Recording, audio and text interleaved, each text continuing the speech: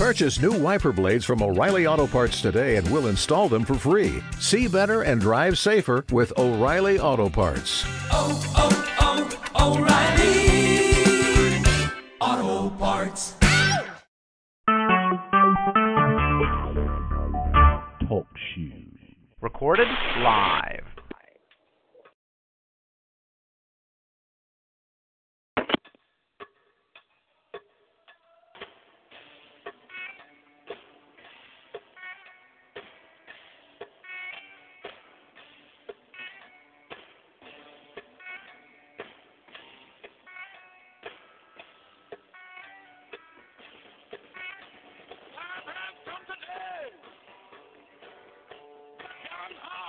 Go back!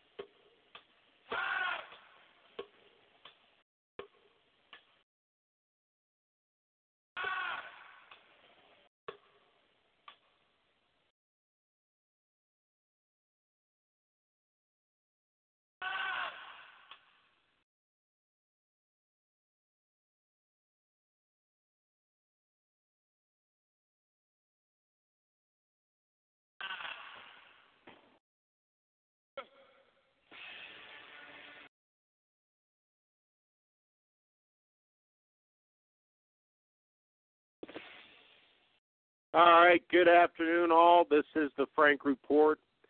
I'm your host, Francis Steffen. You're listening right here on American Voice Radio Network. It is January 2nd, 2015, and it is Friday.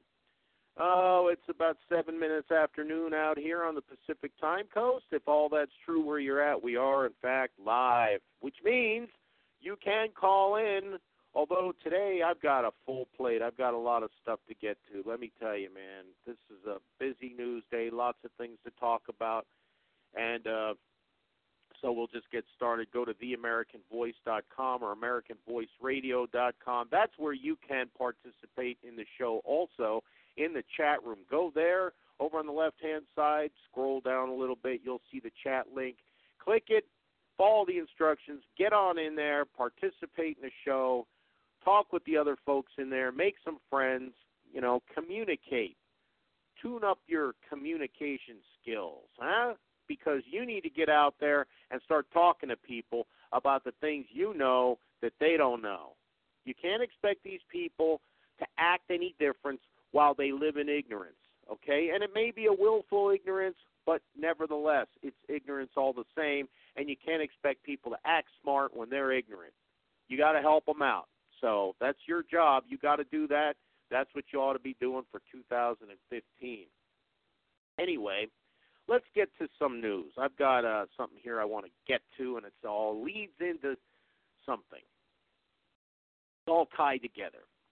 You've heard me mention the race baiters, Al Sharpton, Jesse Jackson, and I always include the lunatic Louis Farrakhan, right? Well, here's something about old Louis. Just 28 days before two New York police officers were gunned down in supposed retaliation for the deaths of Michael Brown and Eric Gardner, Nation of Islam leader Louis Farrakhan called for violent retaliation against white police. Now, there is some question whether this assassinations, because this wasn't gunned down. These cops were not gunned down in a shootout, okay? They were assassinated. It was a sniper who assassinated them. There is some question whether these cops were involved in illicit drug commerce, and a deal went bad and they were eliminated. You don't screw the drug cartels over whether you're a cop or not. They don't care. It's just business, baby. Don't take it personally. They're real about that. So, who knows if it was in retaliation or not, but nevertheless, old Louis took it, Anyway, as long as they, white police, kill us and go to Wendy's and have a burger and go to sleep, they'll keep killing us, Farrakhan ranted. But when we die and they die, then soon we're going to sit at a table and talk about it. I really cannot argue with what Farrakhan is saying here. Honestly, look, when you're right, you're right. I don't care if you're a raving lunatic. When you're right, you're right. Just because you're crazy and you're a race-baiting bigot doesn't mean you can't be right. And in this case, Louis Farrakhan is right, other than it isn't just white police, which we'll get to in a moment. All right? He says, we're tired. We want some of this earth or we'll tear this GD country up. Well, you know what? You want some of this earth? Your earth is over in Africa. Go back over there. Go claim that place. Man, do you realize if a group of people would simply go to one of these African nations and purge the corrupt government and set up a government, do you realize in just a couple of generations how rich and prosperous they would be? I mean, Africa is teeming with natural resources. You can grow things. I mean, the climate is great. Really, you could be, in just a couple of generations, probably one of the richest countries on the planet. I mean, look at what the white settlers did in South Africa. They built that country up to one of the richest nations on the planet.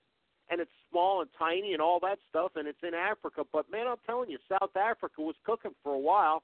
But now, of course, it's in disarray and in shambles because, well, the white minority was displaced by the black majority, and now they're running it their way, which is into the ground.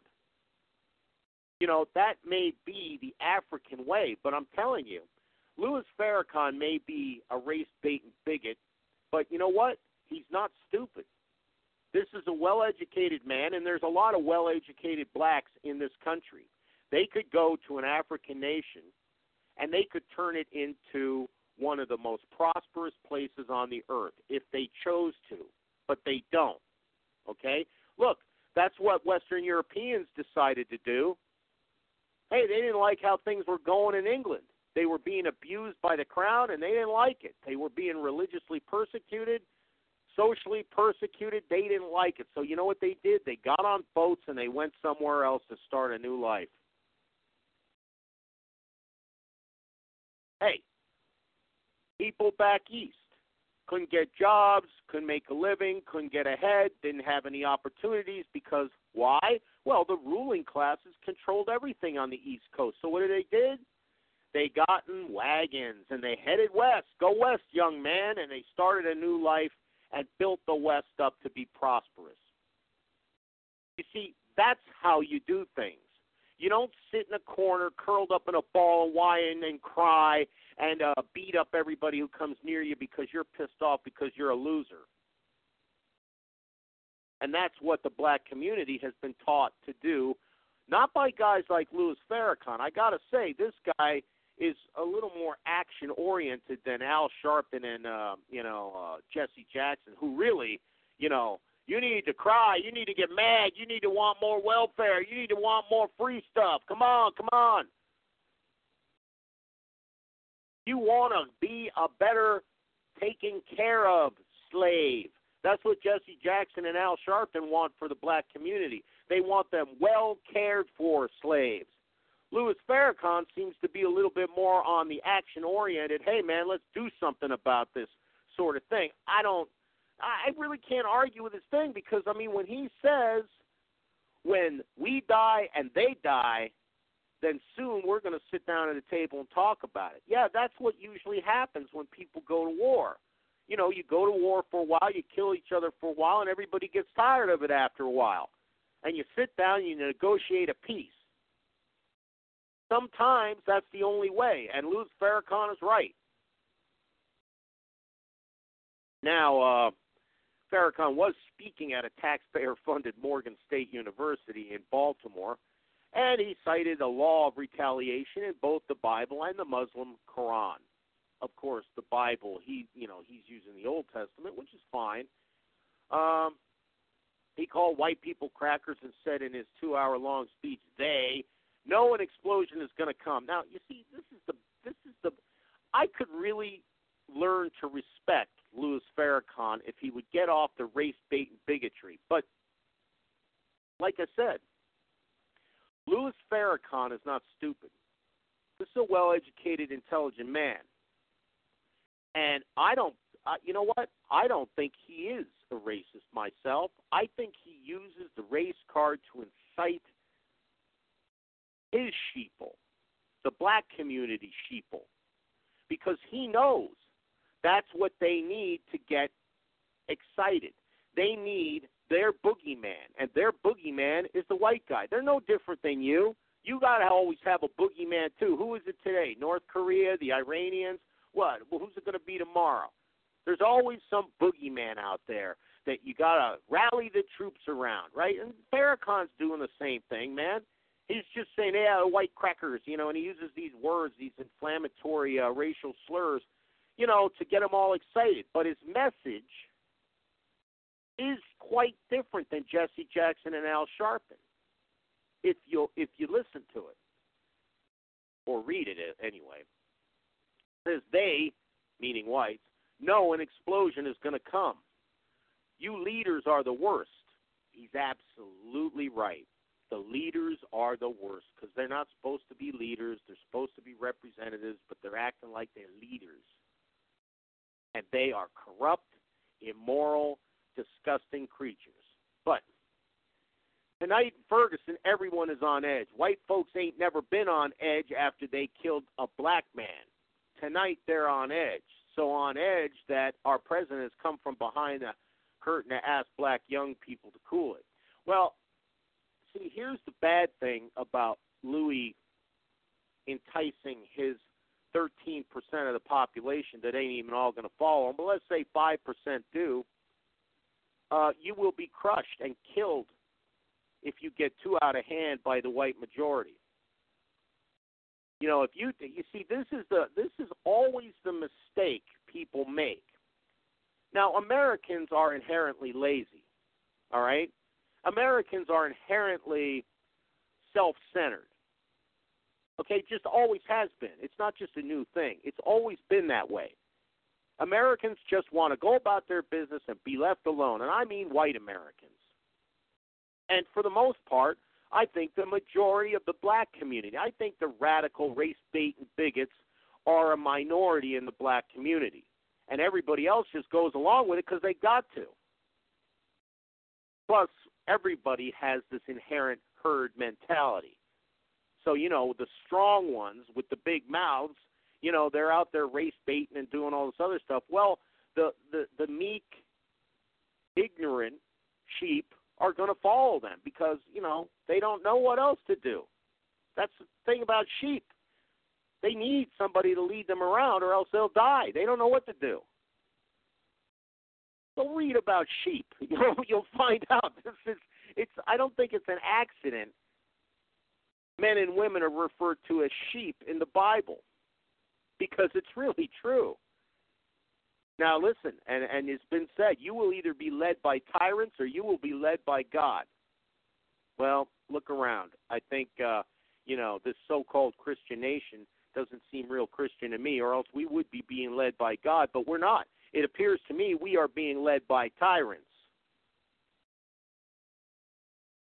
Now, he goes on and says, but the young, they're God's children, and they're not going down being peaceful. Listen, watch now, because once it starts, it's on.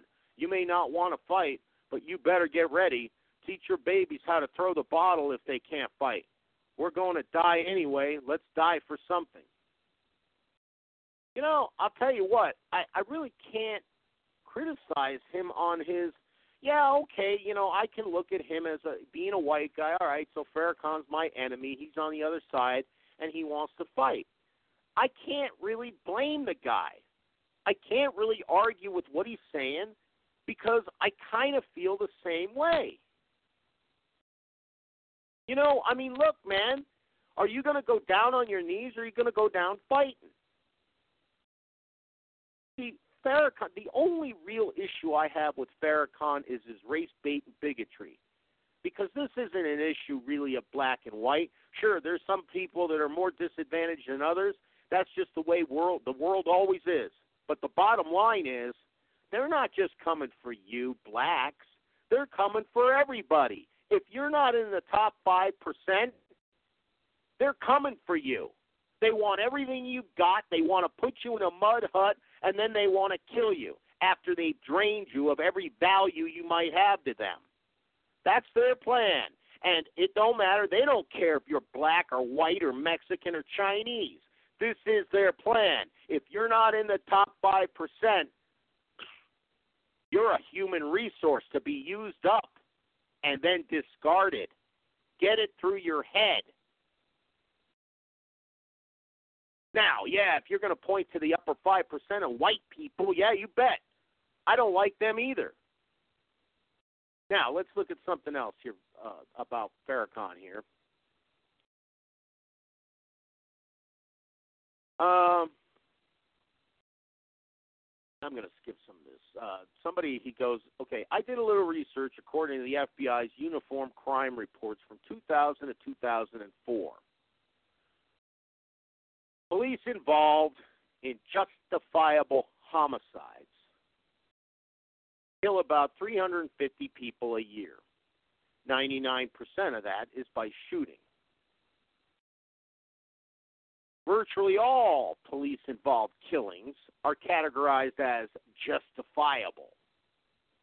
of those killed by police, 32% are black and 64% are white.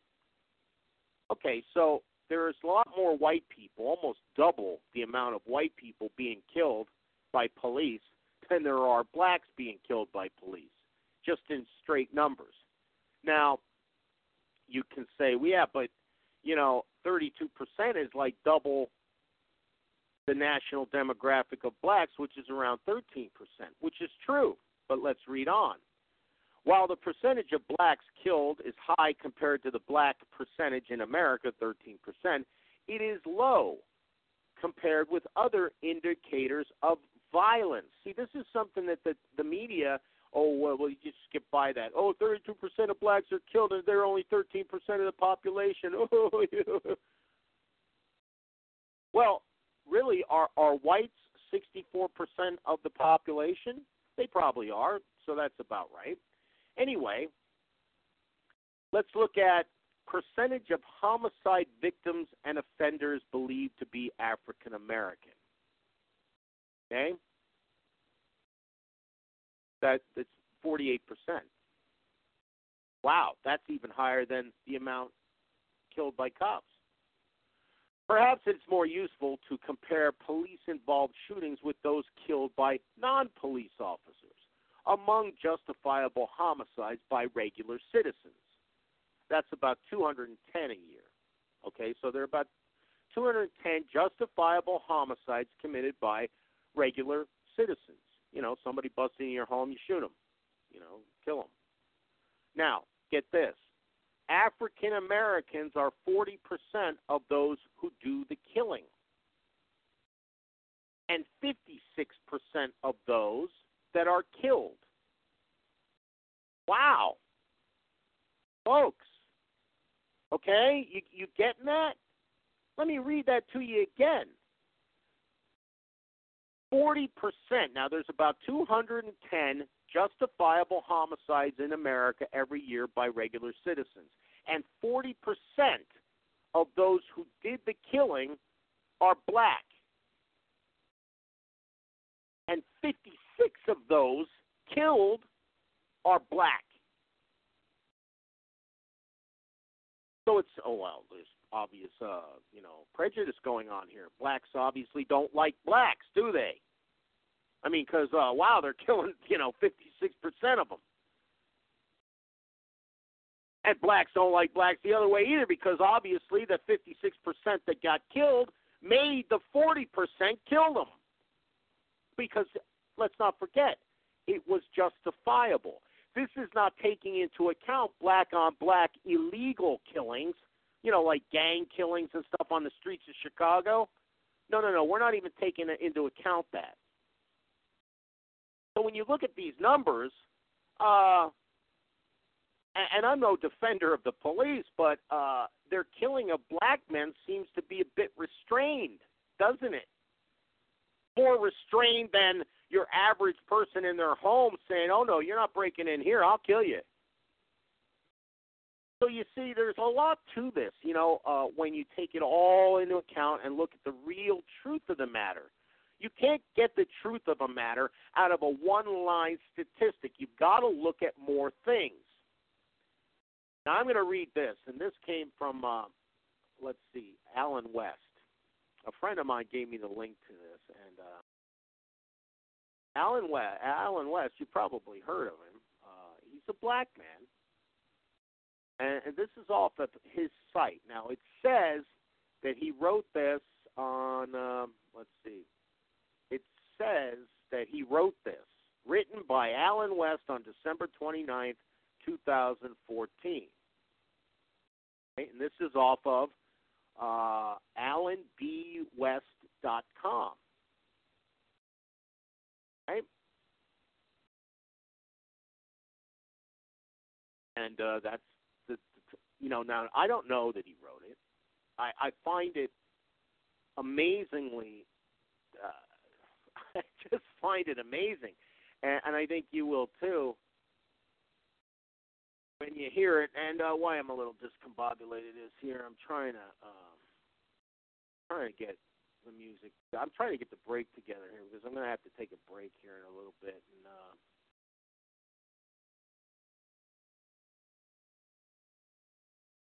have it ready to go.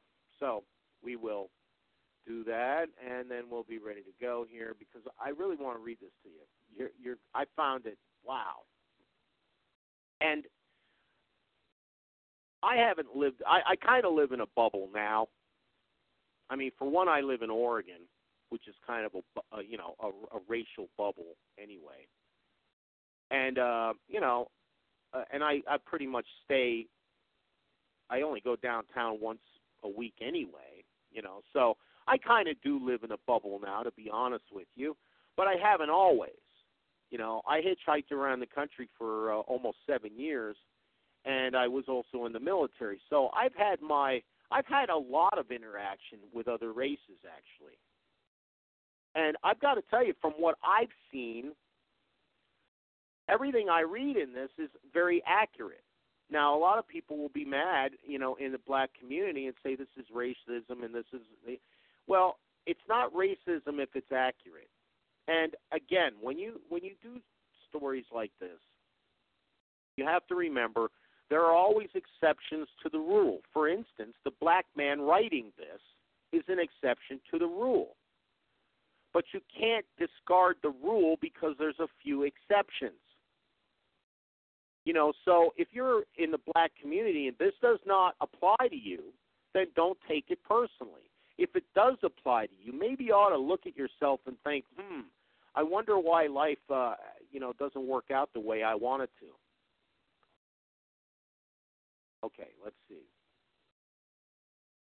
I am a public defender in a large southern metropolitan area. Fewer than 10% of the people in the area I serve are black. But over 90% of my clients are black. The remaining 10% are mainly Hispanics, but there are a few whites. I have explanation for why this is, but crime has racial patterns. Hispanics usually commit two kinds of crimes: sexual assault on children and driving under the influence. Blacks commit many violent crimes, but very few sex crimes. The handful of whites I see commit all kinds of crimes. In my many years as a public defender, I have represented only 3 Asians, and one was half black. As a young lawyer, I believed the official story that blacks are law-abiding, intelligent, family-oriented people, but are so poor they must turn to crime to survive. Actual black behavior was a shock to me. The media invariably sugarcoat black behavior. Even the news reports of the very crimes I dealt with in court were slanted. Television news intentionally leaves out unflattering facts about the accused and sometimes omits names that are obviously black. All this rocked my liberal, tolerant beliefs, but it took me years to set aside my illusions and accept the reality of what I see every day. I have now served thousands of blacks and their families, protecting their rights and defending them in court. What follow are my observations. Although blacks are only a small percentage of our community, the courthouse is filled with them. The halls and gallery benches are overflowing with black defendants, families, and crime victims.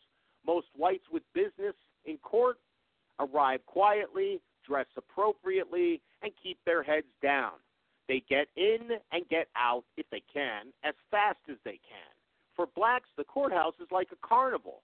They all seem to know each other, hundreds and hundreds each day, gossiping, laughing loudly, waving, and crowding the halls. Now, I'm going to stop there, and we're going to go to a break, and we'll be back in a bit. I suggest you to stay tuned and listen to this because it's if you've been around, it'll ring true. If it hasn't, it should be an eye-opener because you'll just have to take my word for it. It does ring true. Stay tuned.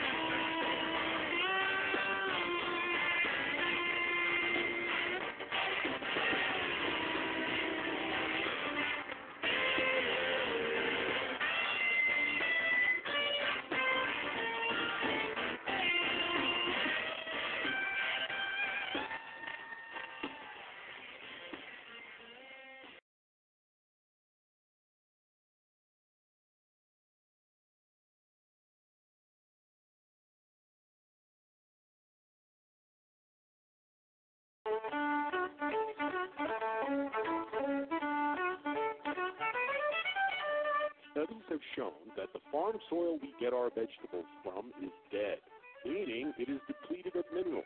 Sulfur is a mineral. Sulfur has been depleted from the soil, which means most people have been depleted of sulfur. Sulfur has been found to transport oxygen throughout the body. You need oxygen. You need organic sulfur. American Voice Radio Network has organic sulfur. Go to AmericanVoiceRadio.com and then to the Superstore to order your organic sulfur. It's your choice. Do you want to feel better or not? Don't forget to tune in to the Sulfur Hour Plus One on AmericanVoiceRadio.com, Thursdays, 6 p.m. Pacific.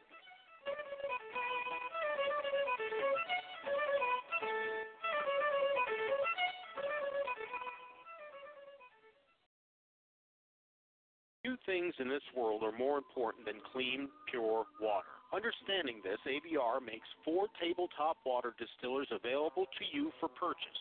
First, we have the 5.5-hour per gallon with polycarbonate collection jug for $139. The second is a 5.5-hour per gallon with glass collection jug for $189.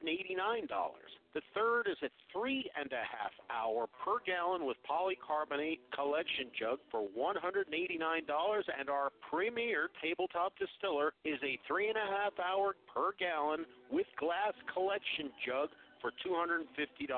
All our distillers have a stainless steel boiling pot, dome, and cooling tubes. And the premier version also has a splash flap to protect against contamination of the cooling tubes. Go to AmericanVoiceRadio.com for more information and protect your water supply.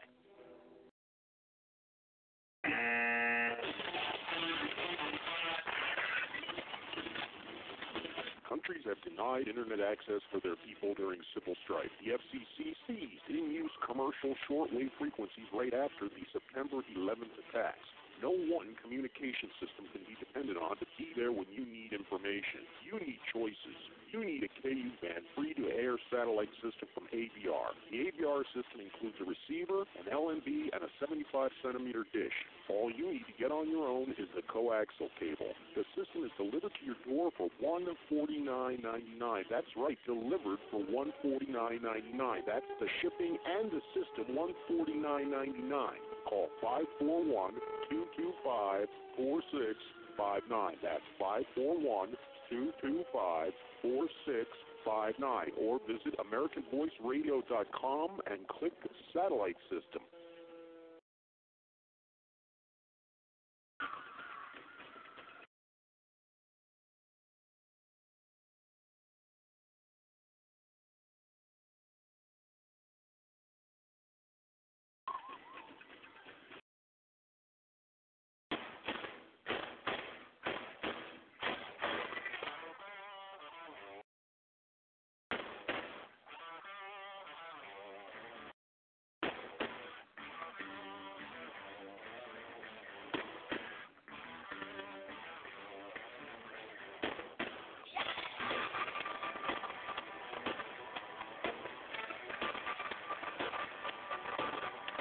Well, it's up this morning on the wrong side of the bed, and how I got to thinking about all those things you said, about ordinary people, and how that make you sick, and this calling thing kicks back on you, and I hope this does the trick.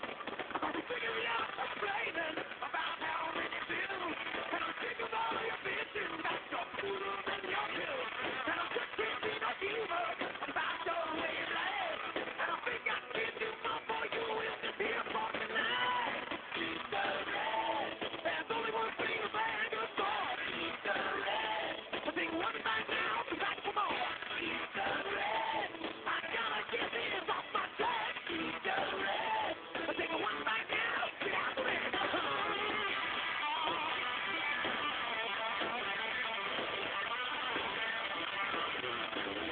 All of my head trainer, and I told them what I done. That you make the one night, yeah, I hope you have some fun. And don't go close to bubble, all the rich folks to get rude, cause you won't get in no trouble when you keep that kind of mood. And I'm smoking up that jumbo, and then they go get sick, and the dance to the nightclub,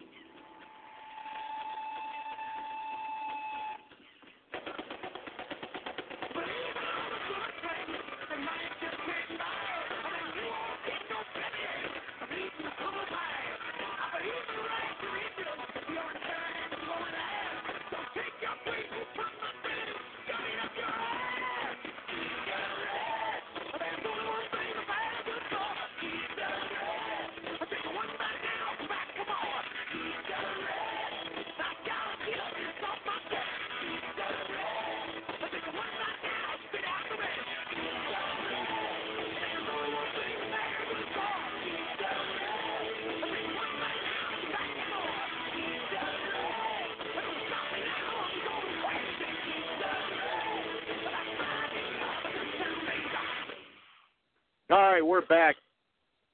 Thank you. All right, we're back. This is the Frank Report. I'm your host, Francis Steffen. You're listening right here on American Voice Radio Network. Go to theamericanvoice.com or americanvoiceradio.com. You can go in there. You can chat with the chatters. You can make comments. We were having a little conversation in there. Anyway, okay, did you get the message there? Eat the rich? Yeah, well, this is where I'm coming from here. I'm trying to make the point that, look, there isn't as much racism going on as is being presented in the media. What a shock, right? But there is a big problem, okay? And it's not black, white, Mexican, Asian, whatever. It's money, okay? There's only one color here, and it's green. Either you got it or you don't. And if you don't got it, you're in the lower 95%. You know what? You're a human resource to be used up and discarded. You're nothing more than an animal. Check out their laws. They call you an animal straight up. And they treat you like it if you just look around and open your eyes. And it doesn't matter if you're black or you're white. Now, I was reading an article here from Alan B. West. He's a black man and apparently a public defender because the site says he wrote this. So anyway, I'll pick up where I left off. When I am appointed to represent a client, I introduce myself and explain that I am his lawyer. I explain the court process and my role in it, and I ask the client some basic questions about himself. At this stage, I can tell with great accuracy how people will react. Hispanics are extremely polite and deferential. And Hispanic will never call me by my first name and will answer my questions directly and with appropriate respect for my position. Whites are similarly respectful. A black man will never call me Mr. Smith. I am always Mike, which is in quotes. It is not unusual for a 19-year-old black to refer to me as dog. A black may mumble complaints about everything I say and roll his eyes when I politely interrupt so I can continue with my explanation. Also, everything I say to blacks must be at about the third grade level. If I slip up and use adult language, they get angry because they think I'm flaunting my superiority. At the early stages of a case, I explain the process to my clients. I often do not yet have the information in the police reports. Blacks are unable to understand that I do not yet have answers to all their questions, but that I will by a certain date. They live in the here and now and are unable to wait for anything.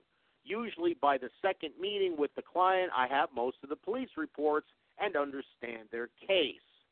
Unlike people of other races, blacks never see their lawyer as someone who's there to help them. Well, you know, I really can't blame blacks for that because generally speaking, your public defender is not there to help you. Your public defender is there to make a deal and get you in and out as fast as possible, in and out or in, because you're going to jail usually if you've got a public defender. So anyway, you know, just that's my little take on it from my own experiences. I am a part of the system which they are waging war. They often explode with anger at me and are quick to blame me for anything that goes wrong in their case, which is whose fault else could it be? If you're their lawyer and you're handling their case and something goes wrong in their case, well, it's your fault. Anyway, black men often try to trip me up and challenge my knowledge of the law or the facts of the case. I appreciate sincere questions about the elements of the offense or the sentencing guidelines, but blacks ask questions to test me. Unfortunately, they are almost always wrong in their reading or understanding of the law, and this can cause friction. I may repeatedly explain the law and provide copies of the statute showing, for example, why my client must serve 6 years if convicted. But he continues to believe that a handwritten note from his cellie is controlling law. The risks of trial. The Constitution allows a defendant to make 3 crucial decisions in his own case. He decides whether to plead guilty or not guilty. He decides whether to have a bench trial or a jury trial. He decides whether he will testify or whether he will remain silent. A client who insists on testifying is almost always making a terrible mistake, but I can't stop him. Most blacks are unable to speak English well. They cannot conjugate verbs. They have a poor grasp of verb tenses. They have a limited vocabulary. They cannot speak without swearing. They often become hostile on the stand. Many, when they testify, show a complete lack of empathy and are unable to conceal a morality based on the satisfaction of immediate base needs. This is a disaster, especially in a jury trial. Most jurors are white and are appalled by the demeanor of uneducated criminal blacks. Prosecutors are delighted when a black defendant takes the stand. It's like shooting fish in a barrel. However, the defense usually gets to cross-examine the black victim, who is likely to make just as bad impression on the stand as the defendant. This is an invaluable gift to the defense because jurors may not convict the defendant even if they think he is guilty if they dislike the victim even more than they dislike the defendant. Most criminal cases do not go to trial. Often the evidence against the accused is overwhelming, and the chances of conviction are high. The defendant is better off with a plea bargain, pleading guilty to a lesser charge and getting a lighter sentence. The decision to plead to a lesser charge turns on the strength of the evidence. When blacks ask the ultimate question, will we win at trial? I tell them, I cannot know, but I will then describe the strengths and the weaknesses of our case. The weaknesses are usually obvious. There are 5 eyewitnesses against you, or you made a confession to both the detective and your grandmother. They found you in possession of a pink cell phone with a case that has rhinestones spelling the name of the victim of the robbery. There is a video of the murderer wearing the same T-shirt you were wearing when you were arrested, which has the words "In Dahoo's" on the back.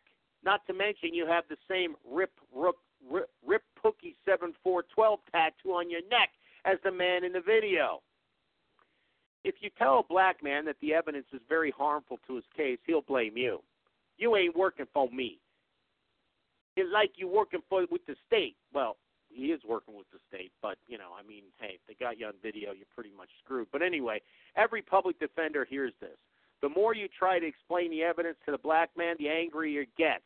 It is my firm belief many blacks are unable to discuss the evidence against them rationally because they cannot view things from the perspective of others. They simply cannot understand how the facts in the case will appear to a jury. This inability to see things from someone else's perspective helps explain why there are so many black criminals. They do not understand the pain they are inflicting on others. One of my robbery clients is a good example. He and 2 co-defendants walked into a small store run by 2 young women. All 3 men were wearing masks. They drew handguns and ordered the women in the back room. One man beat a girl with his gun. The second man stood over the second girl while the third man emptied the cash register. All of this is on video.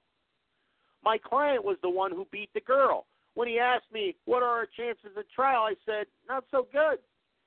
He immediately got angry, raised his voice, and accused me of working with the prosecution. I asked him how he thought a jury would react to the video. They don't care, he said. I told him the jury would probably feel deeply sympathetic towards these 2 women and would be angry at him because of how he treated them. I asked him whether he felt bad for the women he had beaten and terrorized. He told me what I suspected. What too many blacks say about the suffering of others. What do I care? She ain't me. She ain't kin. Don't even know her. As a public defender, I have learned many things about people. One is that defendants do not have fathers. If a black even knows the name of his father, he knows of him only as a shadowy person with whom he has absolutely no ties. When a client is sentenced, I often beg for mercy on the grounds that the defendant did not have a father and never had a chance in life. I have often tracked down the man's father in jail and have brought him to the sentencing hearing to testify that he never knew his son and never lifted a finger to help him. Often, this is the first time my client's ever met his father. These meetings are utterly unemotional. Many black defendants don't even have mothers who care about them.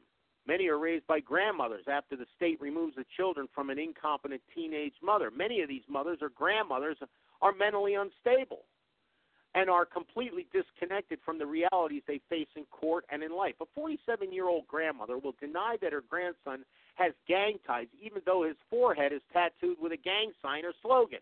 When I point this out in as kind and understanding way as I can, she screams at me. When black women start screaming, they invoke the name of Jesus and shout swear words in the same breath. Black women have great faith in God, but they have a twisted understanding of his role. They do not pray for strength or courage. They pray for results, the satisfaction of immediate needs. One of my clients was a black woman who prayed in a circle with her accomplices for God's protection from the police before they would set out to commit a robbery. The mothers and grandmothers pray in the hallways not for justice but for acquittal. When I explain that the evidence that their beloved child murdered the shopkeeper is overwhelming and that he should accept the very fair plea bargain I have negotiated, they will tell me that he's going to trial and will ride with the Lord. They tell me they speak to God every day, and he assures them that the young man will be acquitted. The mothers and grandmothers do not seem to be able to imagine and understand the consequences of going to trial and losing. Some, and this is a shocking reality it took me a long time to grasp, don't really care what happens to the client, but want to make it look as though they care. This means pounding their chests in righteous indignation and insisting on going to trial despite terrible evidence. They refuse to listen to the one person, me, who has the knowledge to make the best recommendation. These people soon lose interest in the case and stop showing up after about the third or fourth court date. It is then easier for me to convince the client to act on his own best interest and accept the plea bargain. Part of the problem is that underclass black women began having babies at age 15. They continue to have babies with different black men until they had 5 or 6. These women do not go to school. They do not work. They are not ashamed to live on public money. They plan their entire lives around the expectation that they will always get free money and never have to work. I do not see this among whites, Hispanics, or any other people.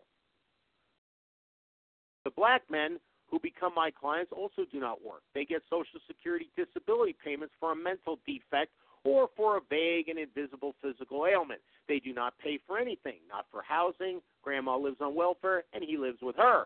Not for food. Grandma and the baby mama share with him, and not for child support. When I learn that my 19-year-old defendant does not work or go to school, I ask, what do you do all day? He smiles, just chill. These men live in a culture with no expectations, no demands, and no shame. If you tell a black man to dress properly for trial and don't give specific instructions, he will arrive in wildly inappropriate clothes. I represented a woman who was on trial for drugs. She wore a baseball cap with a marijuana leaf embroidered on it. I represented a man who wore a shirt that read, "Rules are for suckers," to his probation hearing. Our office provides suits, shirts, ties, and dresses for clients to wear for jury trials. Often it takes a whole team of lawyers to persuade a black man to wear a shirt and a tie instead of gang colors. From time to time, the media report that although blacks are 12% of the population, they're 40% of the prison population. This is supposed to be an outrage that results from unfair treatment by the criminal justice system. What the media only hint at is another staggering reality: recidivism. Black men are arrested and convicted over and over. It's typical for a black man to have 5 felony convictions before the age of 30. This kind of record is rare among whites and Hispanics, and probably even rarer among Asians. At one time, our office was looking for a motto that defined our philosophy. Someone joked that it should be, "Doesn't everyone deserve an 11th chance?" That's funny. I am a liberal. I believe that those of us who are able to produce abundance have a moral duty to provide basic food, shelter, and medical care for those who cannot care for themselves. I believe we have this duty, even to those who can care for themselves but don't. This worldview requires compassion and willingness to act on it. My experience has taught me that we live in a nation in which a jury is more likely to convict a black defendant who has committed a crime against a white. Even the dullest of blacks know this. There would be a lot more black-on-white crime if this were not the case. However, my experience also taught me that blacks are different by almost any measure to all other people. They cannot reason as well. They cannot communicate as well. They cannot control their impulses as well. They are a threat to all who cross their paths, black and non-black alike. I do not know the solution to this problem. I do know that it is wrong to deceive the public. Whatever solutions we seek should be based on the truth rather than what we would prefer was the truth. As for myself, I will continue to do my duty to protect the rights of all who need me. So there you have it, folks. What do you think? You know, I mean, the truth's the truth, and look, like everything else, it doesn't apply to everyone all the time. There are always exceptions, okay? But you cannot discard the rule because there are some exceptions, all right? Stereotypes become stereotypes for a reason, and that reason is because they are mostly true. Not for everybody all the time, but mostly true. Bottom line. And if you want to solve a problem, you are going to have to know the truth of the matter. Because if you just think that there's racism and injustice towards blacks, and that's the problem, whatever you do to solve it isn't going to work because it's not really the problem. Okay? That's like saying, well, you know, I've got cancer, so I think I'm going to put a Band-Aid on my forehead. Well, look, a Band-Aid on your forehead might be good if the problem was you've got a cut on your forehead. But it's not the correct solution for cancer. Okay? If you don't identify the problem, there is no way to solve it. And if you misidentify the problem, you may make it even worse by trying to solve it because you're going after the wrong thing. Something to think about, folks, and, you know, there's no doubt we've got troubles in this country, and really, it's the upper 5% that's the problem. Anyway, it's Friday. Financial Survival's coming up next. Stay right where you're at. Don't forget Spike Training on AVRN.TV this weekend. Good information that can maybe save your life or others. Better get prepared, folks. We got a rough ride coming. Anyway, thanks for listening. Can't put it off another day. I don't care what others say. They say we don't listen anyway. Time has come today. Hey!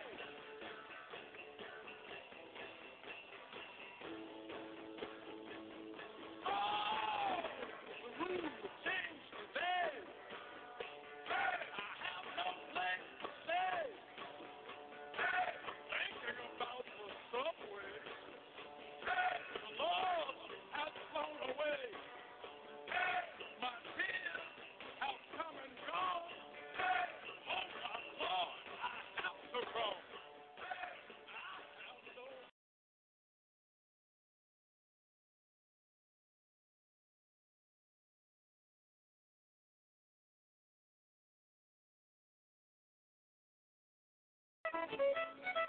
American Voice Radio Network is heard on Galaxy 19, 97 degrees west, transponder 23, frequency 12115, audio PID 2595. AVR is heard on the left side audio channel, and AVR2 is heard on the right side audio channel. Remember, both AVR and AVR2 are on Galaxy 19. Same network, double the choices. Food prices have increased over 40%. Energy prices have increased over 20%. Wheat and gas prices have increased over 70%. What's going to be next? Do you see these trends reversing or even stabilizing? All fiat currencies have always failed and collapsed their economies on their way down. The Roman Empire, China, France, Argentina, Finland, Mexico, Russia, Zimbabwe all tried fiat currency and all collapsed into chaos. Meanwhile, the dollar has lost over 97% of its gold value since 1971, when an ounce of gold was valued at $35. If your assets are in paper, you are in danger. Protect your assets with gold and silver. Visit Discount Gold and Silver Trading at dgscoins.com. That's dgscoins.com or call 1-800-375-4188. That's 800-375-4188. Protect yourself and your family.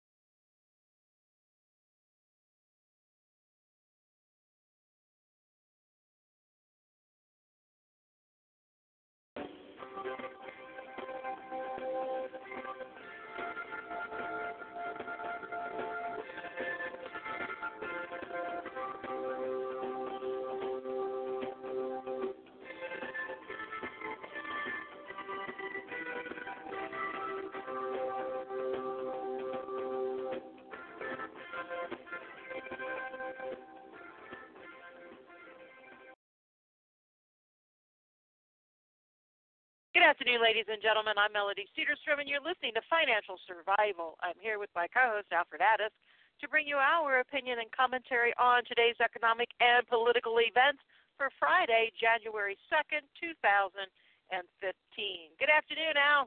Hello, Melody. Hey, Happy New Year. Happy New Year to you, too. Hear that noise? I do. I'm polishing my crystal ball. Oh. Because we said we talk about predictions and where we see 2015 going today. So I got it. I dug out my old crystal ball and polishing it up. Do you have yours? Sounds like a good idea. And one thing we can say for sure on the Wednesday program, Tuesday program, we predicted that we would either do predictions on Friday or Monday.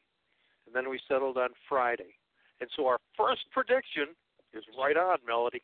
Hey, we're good. We'd be doing predictions on Friday, and sure enough, we are. We're good. I know we're good. But gold today was better, and we have gold at $11.88, up $4.40. Excuse me. We had a low of $11.67, opened up, down when the markets opened up this morning. Gold took a dive. It was weird about and the Dow was up strong, and then it took a little bit of reversal a couple hours into trade, and gold turned around, shot up, and hit 11.95. And the stock market was down triple digits. And, of course, here at the end, for the last couple hours of trade, you saw the Dow come back up above into positive territory, and gold just held steady at this level of 440 at 11.88. Silver was up 9 cents. We saw the same thing. We had a low of 15.47. Not as drastic to the downside as gold, but to the upside, it was 16.16 for the high, and currently 15.88 for silver. Platinum was down 4 at 12.05. Palladium down 2 at 7.99. USDX today, big number today, 0.85 on the index, 91.11. 91.11.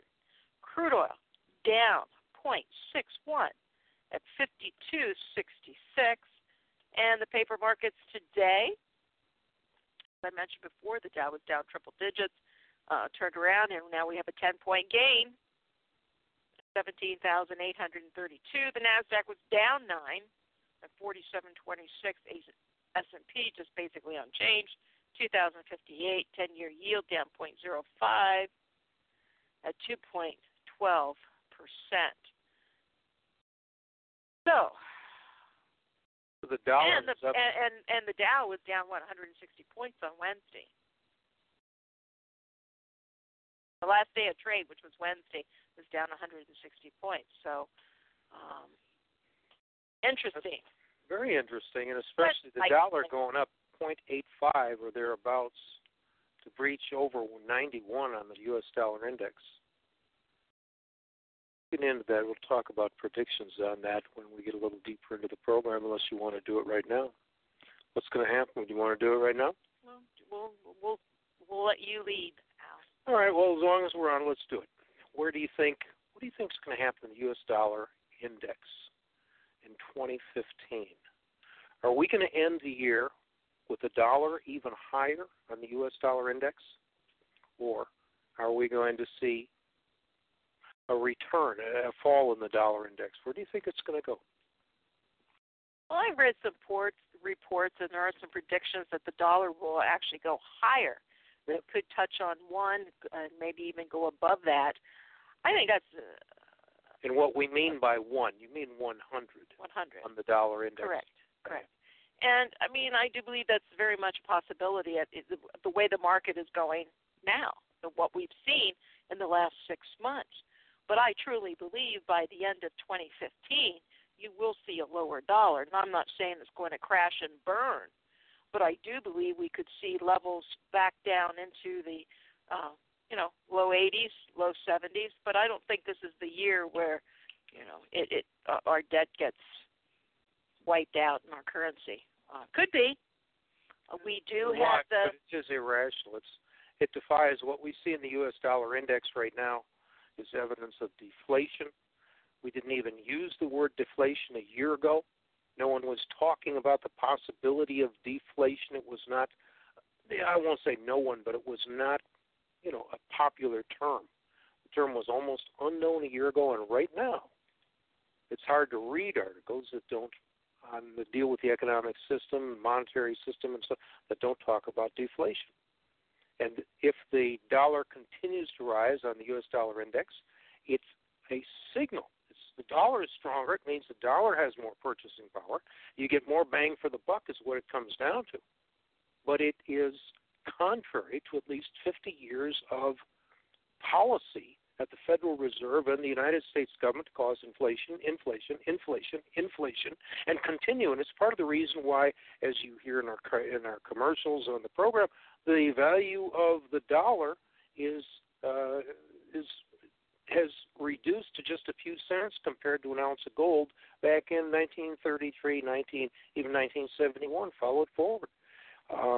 The dollar has lost 95% of its purchasing power to inflation.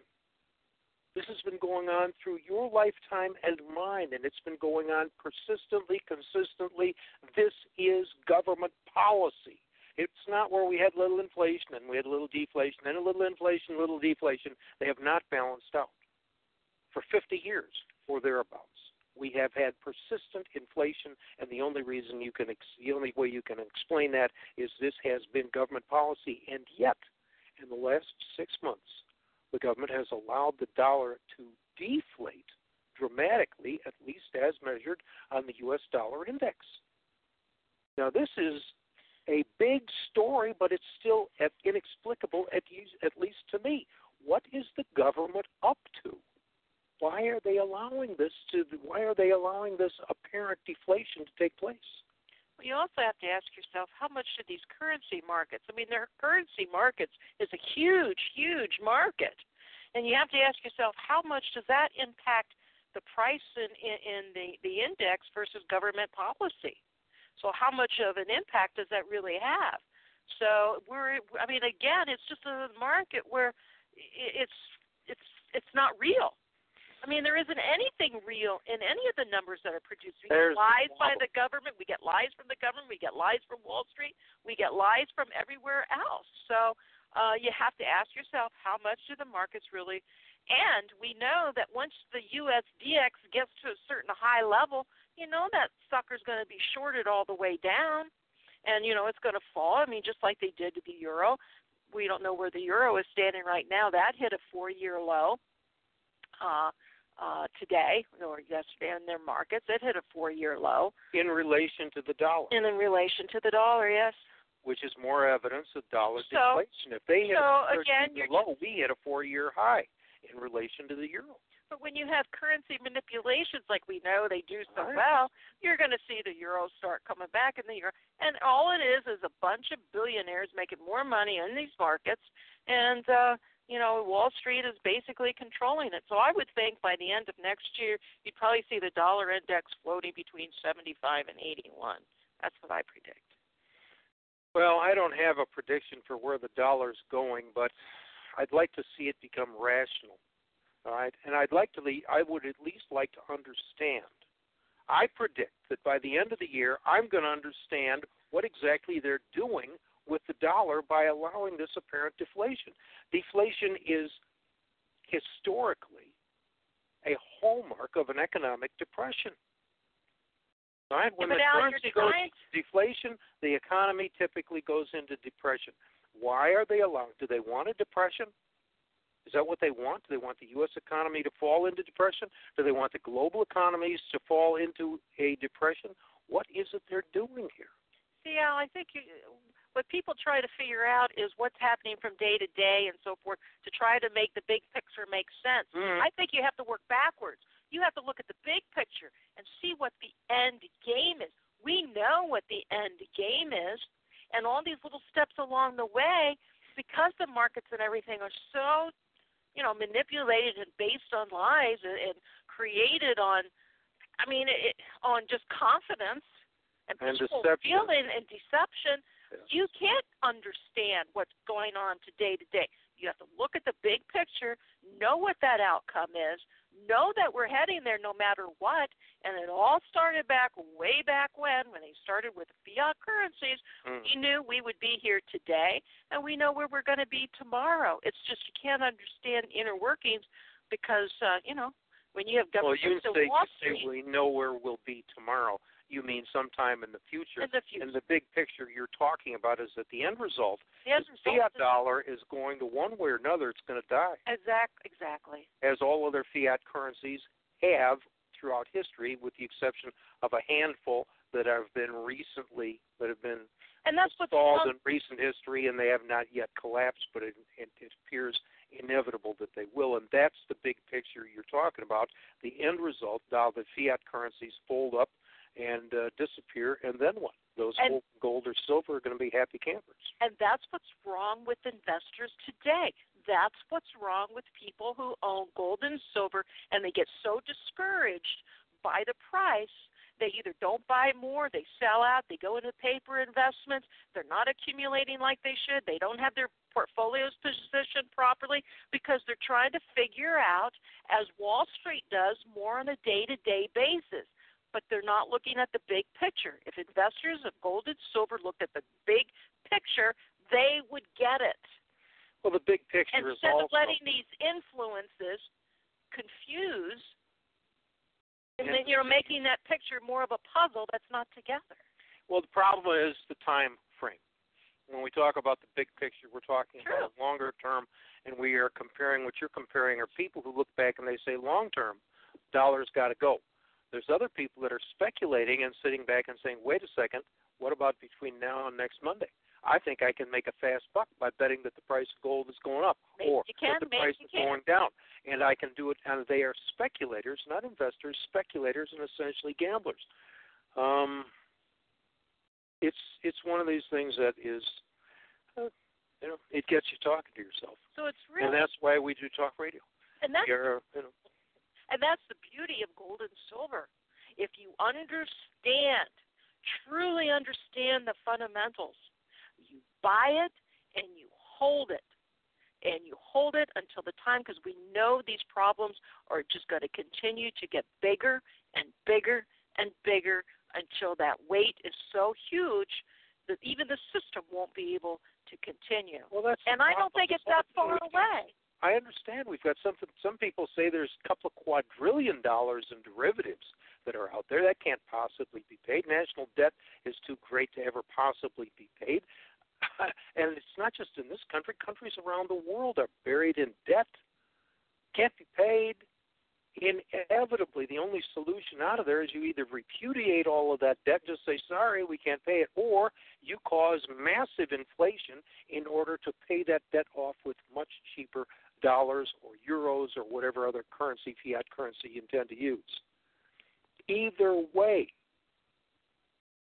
whether they go to debt repudiation or they go to massive inflation, in order to minimize the debt, diminish the debt, even get rid of the debt. When that happens, people who are holding gold are going to be in a wonderful position compared to those people that are hanging on to what may become worthless or nearly worthless pieces of paper. Blah, blah, blah. Now, everyone looks at this. I think everyone can even agree that what I just said is correct. The question is, when? Right? It's like you can sit back and make some of these predictions. You can make predictions like, one day the sun is going to explode and consume the earth. Well, maybe so. But when? Right? If it's going to happen tomorrow, that's important news. If it's going to happen a year from now, if it's going to happen millions of years from now, well, it's interesting information. And that's where we get caught in these things. You know, the question of when, and that's where we really do need that crystal ball, Melody. Well, mine says for the USDX by the end of next year, and it is. I talk about annual predictions because I think anything, monthly or quarterly or anything like that is just too hard to determine. Unless there is something that is actually being created. We have the debt ceiling. Okay, that's March 15th coming up. You remember a year ago they just extended it. It's like, you don't tell us about what you're spending. We'll figure it out next year. I mean, all these little things could have little impacts as we go along. Obamacare. Hey, everybody has to be compliant. It's in full force this year for all these corporations. How are they going to react? How are these other people going to react? They have to go out and get their premiums. So you have all these things that are working in the system that can change any one of these predictions and thoughts as we go along. And that's why we bring in so to sit here and make predictions for, next month or 2 months or something like that, that's why all these people are wrong. And the ones that do, so, you look at the U.S. dollar so strong, it's killing the world. I mean, you have companies in a lot of these emerging markets that are getting slammed because they sold their bonds in dollars. Now they're facing even higher costs. So when are these countries going to say, hey, enough? They have to repay their debts. They have to repay their bonds. And they took them out in dollars, and now they have to repay them in more expensive dollars. So they're saying, hey, I mean, how long and how before they're destroyed and they decide, well, we're going to do something to retaliate.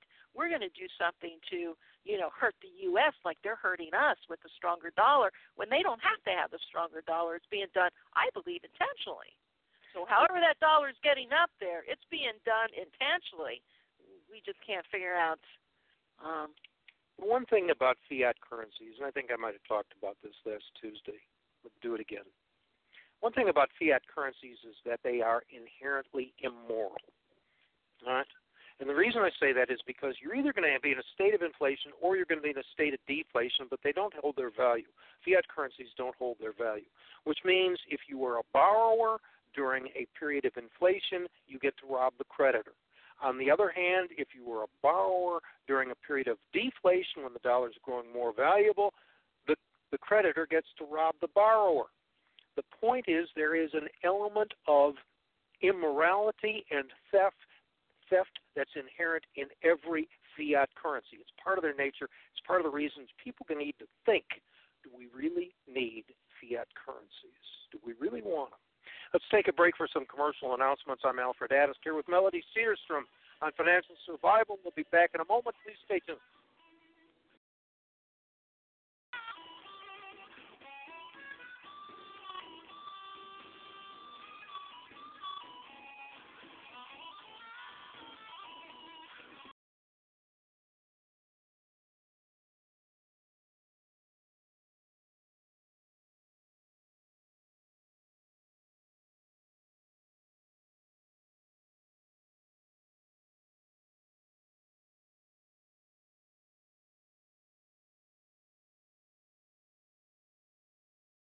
If you have a heart condition and emergency rooms and medical doctors are not an option, you need our emergency heart attack kit.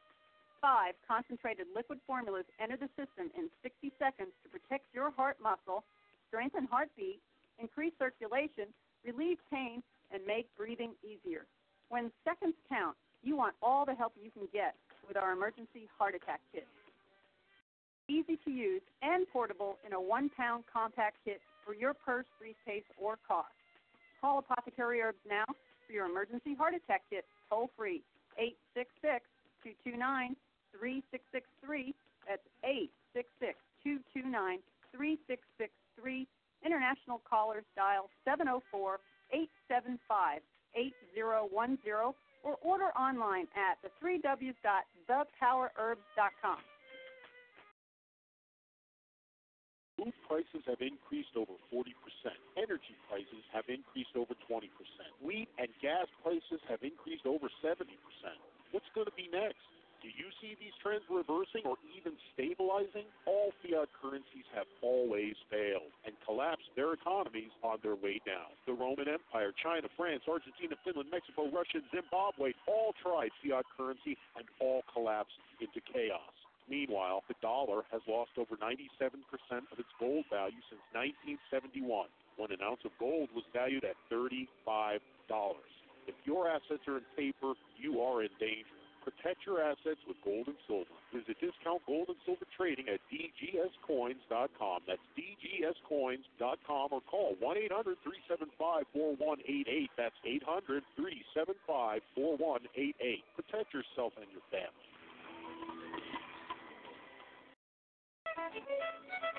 American Voice Radio Network is heard on Galaxy 19.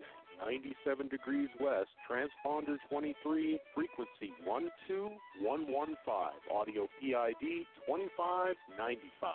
AVR is heard on the left side audio channel, and AVR2 is heard on the right side audio channel. Remember, both AVR and AVR2 are on Galaxy 19. Same network, double the choices.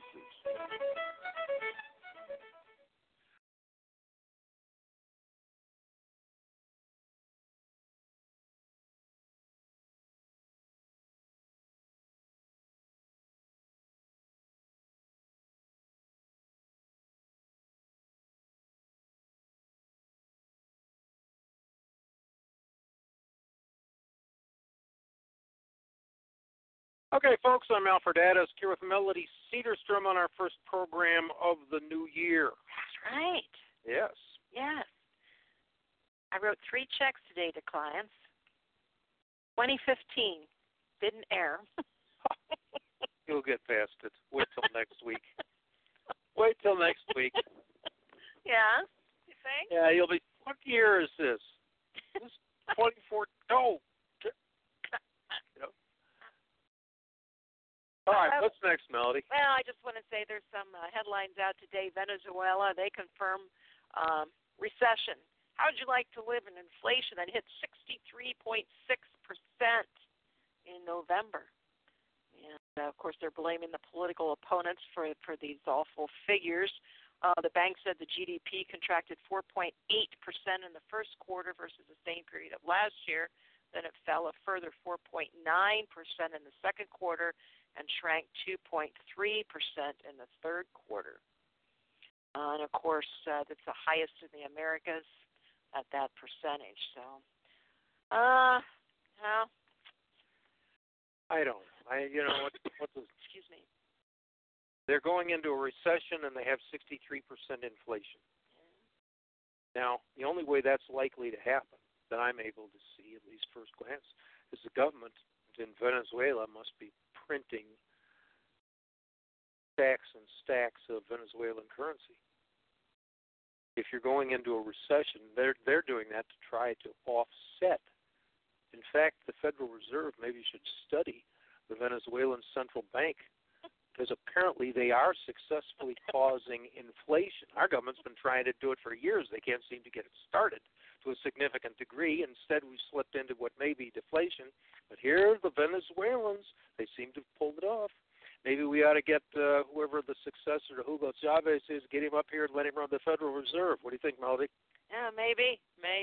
I'm not going to make a prediction that that'll happen, though. That'll be I'm just making a suggestion, but I'm not making a Who did you just say? The successor to Hugo Chavez. Oh, okay. I thought you said, well, he's cute. History. I don't know who's up there right now. Manufacturing in the Well, let's do this one first. U.S. construction spending, that slipped. There was a sharp slowdown in government-built schools and infrastructure that caused the U.S. construction spending to fall slightly in November.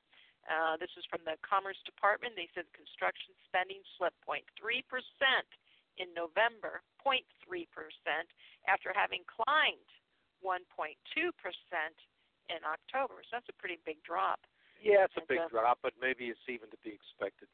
I mean, all of this stuff, if you go up 1.2% in October and you go down 0.3% in November, is that a surprise? If October was a big month, then you can't be exactly surprised that the next month might not be so big, might even be a little bit on the small side. I don't know. You know, you get this information and it's hard to know for sure what it implies, but one of the possible implications, if it's true that the government is spending less money on schools and infrastructure than it was, well, it suggests that the government might be having financial difficulties. Government may be overall, and they're talking about local governments, not just the federal government. They're talking about local governments. They may be in a bit of a financial bind. And if that's true, what's the solution? Raise taxes? Take out more debt? How are they going to get around that? If they are in a financial bind, it's consistent with, you know, we may be going more into a recession, depression, and what does it mean, Melody? Well, you're looking for a short-term prediction, so we'll just have to see how this follows through. But you also had manufacturing in U.S. that expended less than the forecast in December, and the Institute for Supply Management Factory Index dropped to a 6-month low of 55.5 from 58.7 in November. And the reading in October had reached a 3-year high. And, of course, we know that any figures above 50 indicate growth. And but the economists were expecting 57.5. And what did they actually get? We got 55. Ooh. I don't even know. Again, it's like it's a short term, but it's another. Does anybody even know what these numbers are? Are the numbers actually accurate? 55, do they make them up, or are they 55, 53, 57? Is anyone making these up, or do they reflect some sort of reality? That's part of the problem you have. But, Al, you still have to look at these numbers because they do show some sort of a trend, and that's what we try to base it on, these numbers, whether they're real or fictitious, is to see if they're trend and how they match with everything else. And that's how you figure out if they're lying or if they're not, if they're true or close to true. So, you do have to see it's a sign, just like the Baltic Dry Index. It's a signature. Big one. That one, I don't think they can falsify. Falling down. I think they can falsify anything. No, they can falsify anything.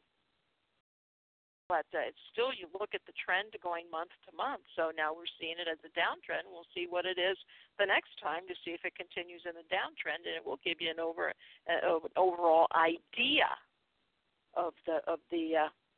Well, you got to explain to people what the Baltic Dry Index is. Some people may not know exactly what we're talking about. You want to explain it, or do you want me to? Go ahead. It's just a measure of how much shipping is taking place in global commerce. All right, how many tons of material are being shipped from one country to another by sea? All right, that's essentially what they measure. And the last time I looked at the Baltic Dry Index, it was just a couple of percent, 5%, something like that, compared to what it was 10 years ago, 6 years ago. All right, when the global economy is hot, the Baltic Dry Index is high. And when the economy is cooled off and on the verge of, or perhaps already in a depression, the Baltic Dry Index is low. Nobody's shipping anything. Why? Because nobody's buying anything. They don't buy things. They can't produce things. This is for me. This is one indicator that while anything can be falsified, this is one that I don't think is falsified to a significant degree because very few people know what it is or follow it. I mean, they'll falsify the price of gold all day. The Baltic Dry Index, the average person doesn't even know what it is. It's not necessary. It isn't necessary to falsify it to the same degree that it may be necessary to falsify the price of gold. So But here is just one idea when you ask what do those numbers mean. I mean, here what it tells me is when you had the numbers that the government makes up that they released on the GDP where it grew 4.6%, well, how does that happen when you have your manufacturing contracting? It doesn't. Yeah. So, again, it shows people who don't understand, these are the numbers that you can show people and say, this doesn't make sense. How can you have something grow so much and have contracting in manufacturing? It doesn't work. So, again, it's proof. It's proof that they're lying. Unless you have a very warm winter. Right? Very cold winter. Last year's, that did some bad things. This year, maybe a very warm winter will do some good things. Hard to say. But it really is frustrating. It wouldn't bother me to make predictions, to come to particular ideas that I believe are true and maybe be mistaken about them. People make mistakes. You do the best you can. But when you are being intentionally deceived with a mass of false information and you're trying to make sense of it, that bothers me. Because now you're in a situation, it's like playing poker with a deck of 250 cards. There could be 5 people in the same poker hand that come up with 5 aces. You know, I mean, what kind of game is this? It becomes strange, frustrating, and again, it takes you back. Fundamentals. All right, if we can't trust the details that are being reported on an almost daily basis, then we have to look back for fundamentals, and we have to guide ourselves on that basis. The GPS numbers coming in may not be exactly correct for navigating our ship. What do we have to do? Somebody's got to get a compass. So what point's true north? All right, it'll give us a clue where we're headed. We're going east, west, south. Where are we going? Look at the compass. We don't have the GPS numbers right now, or we can't trust them, but we can trust the compass. I've got it magnetized, and this is magnetic, and it points north. And all right, we know roughly.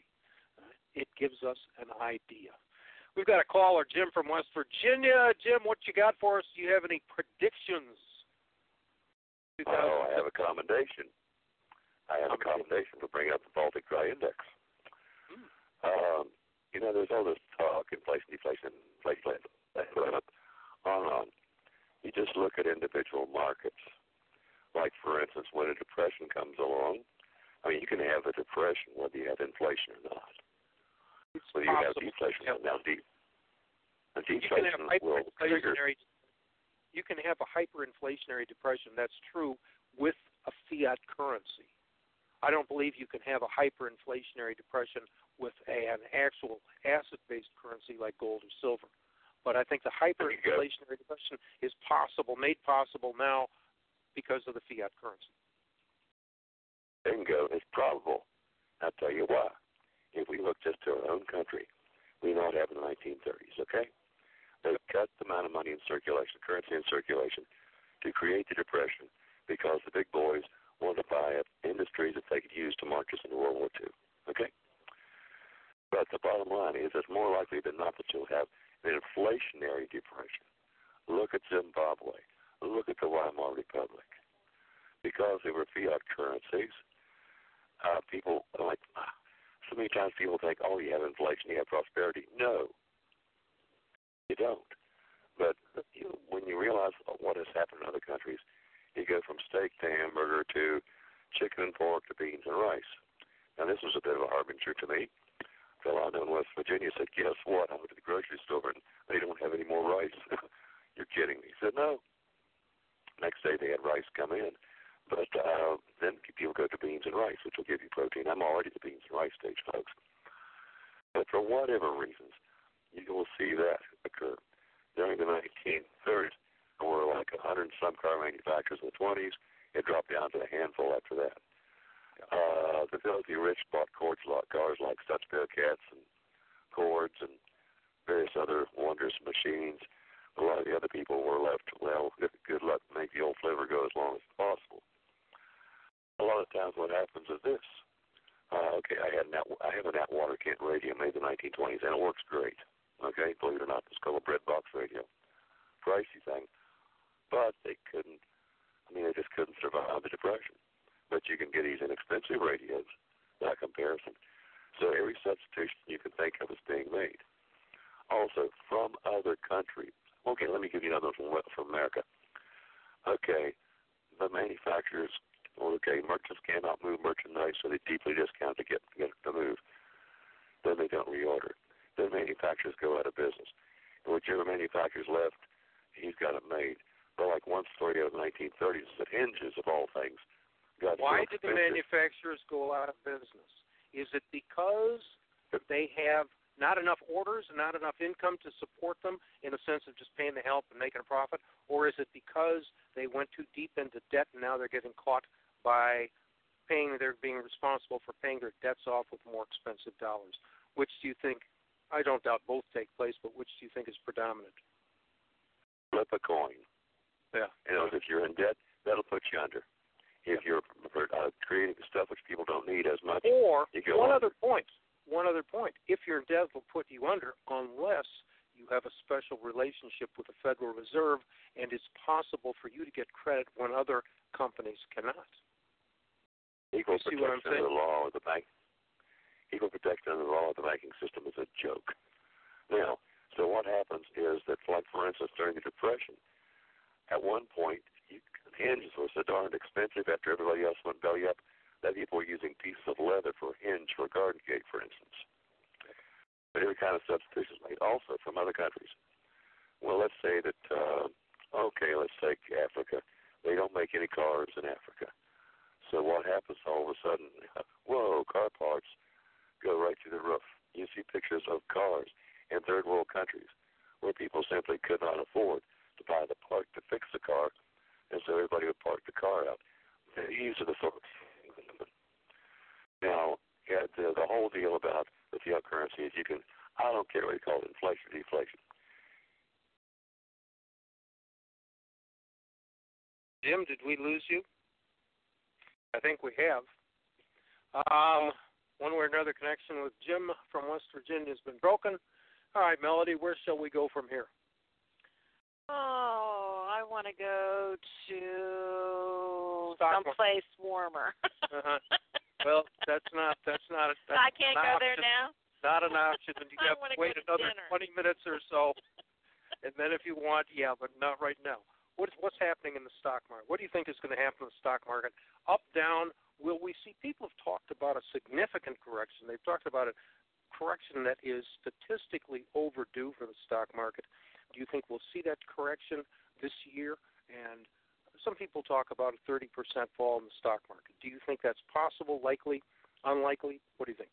Well, I think it's very possible. And also, as we're seeing with the stronger dollar, how it affects your corporate, your corporate reports. So, yeah, I think you'll see if you look at the S&P, you have a lot of these, a lot of their earnings when they turn their earnings into the stronger dollar, they're reporting less. So I think, yes, that will have an impact. I mean, it's like these markets are just defying gravity. And if you look at these indexes, how much they've risen over a period of time, I just don't think it's sustainable. And not just risen over a period of time, but risen in part because Janet Yellen recently, she used the word patience, and the market jumped. Yeah. But who cares, for God's sake, if she uses a word? A word. I mean, this is like Ibbity Bobbity Boo.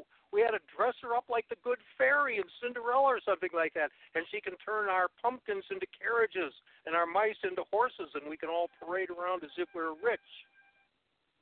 Apparently, we're going to break for a couple of commercials, and I'm going to get my pumpkin, see if I can get Janet to turn it into a carriage. Melody and I will be back in a moment. Please stay tuned.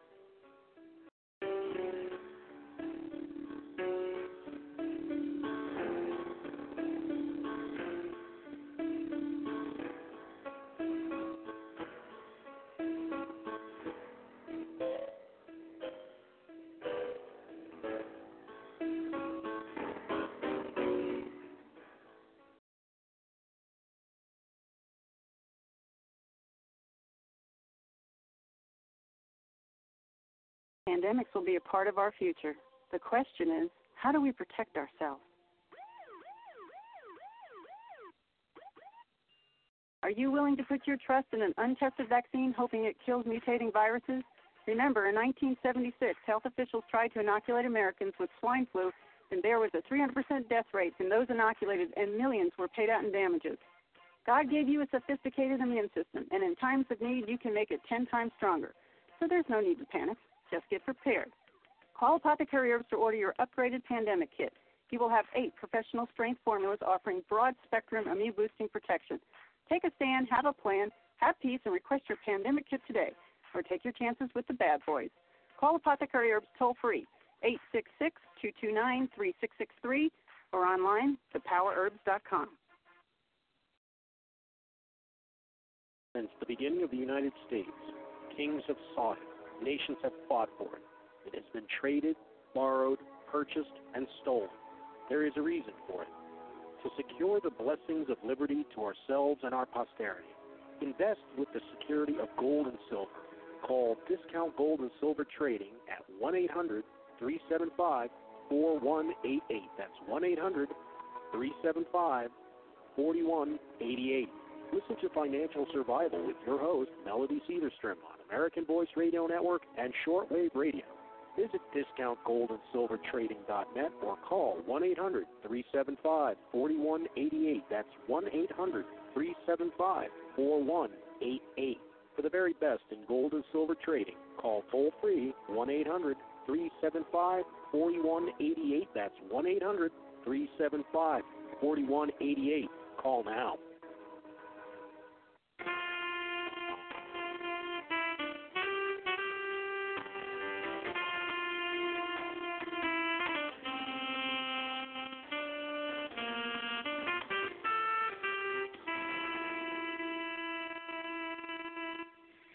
Hi, folks. Alfred Addis with Melody Cedarstrom on Financial Survival. What's next, Melody?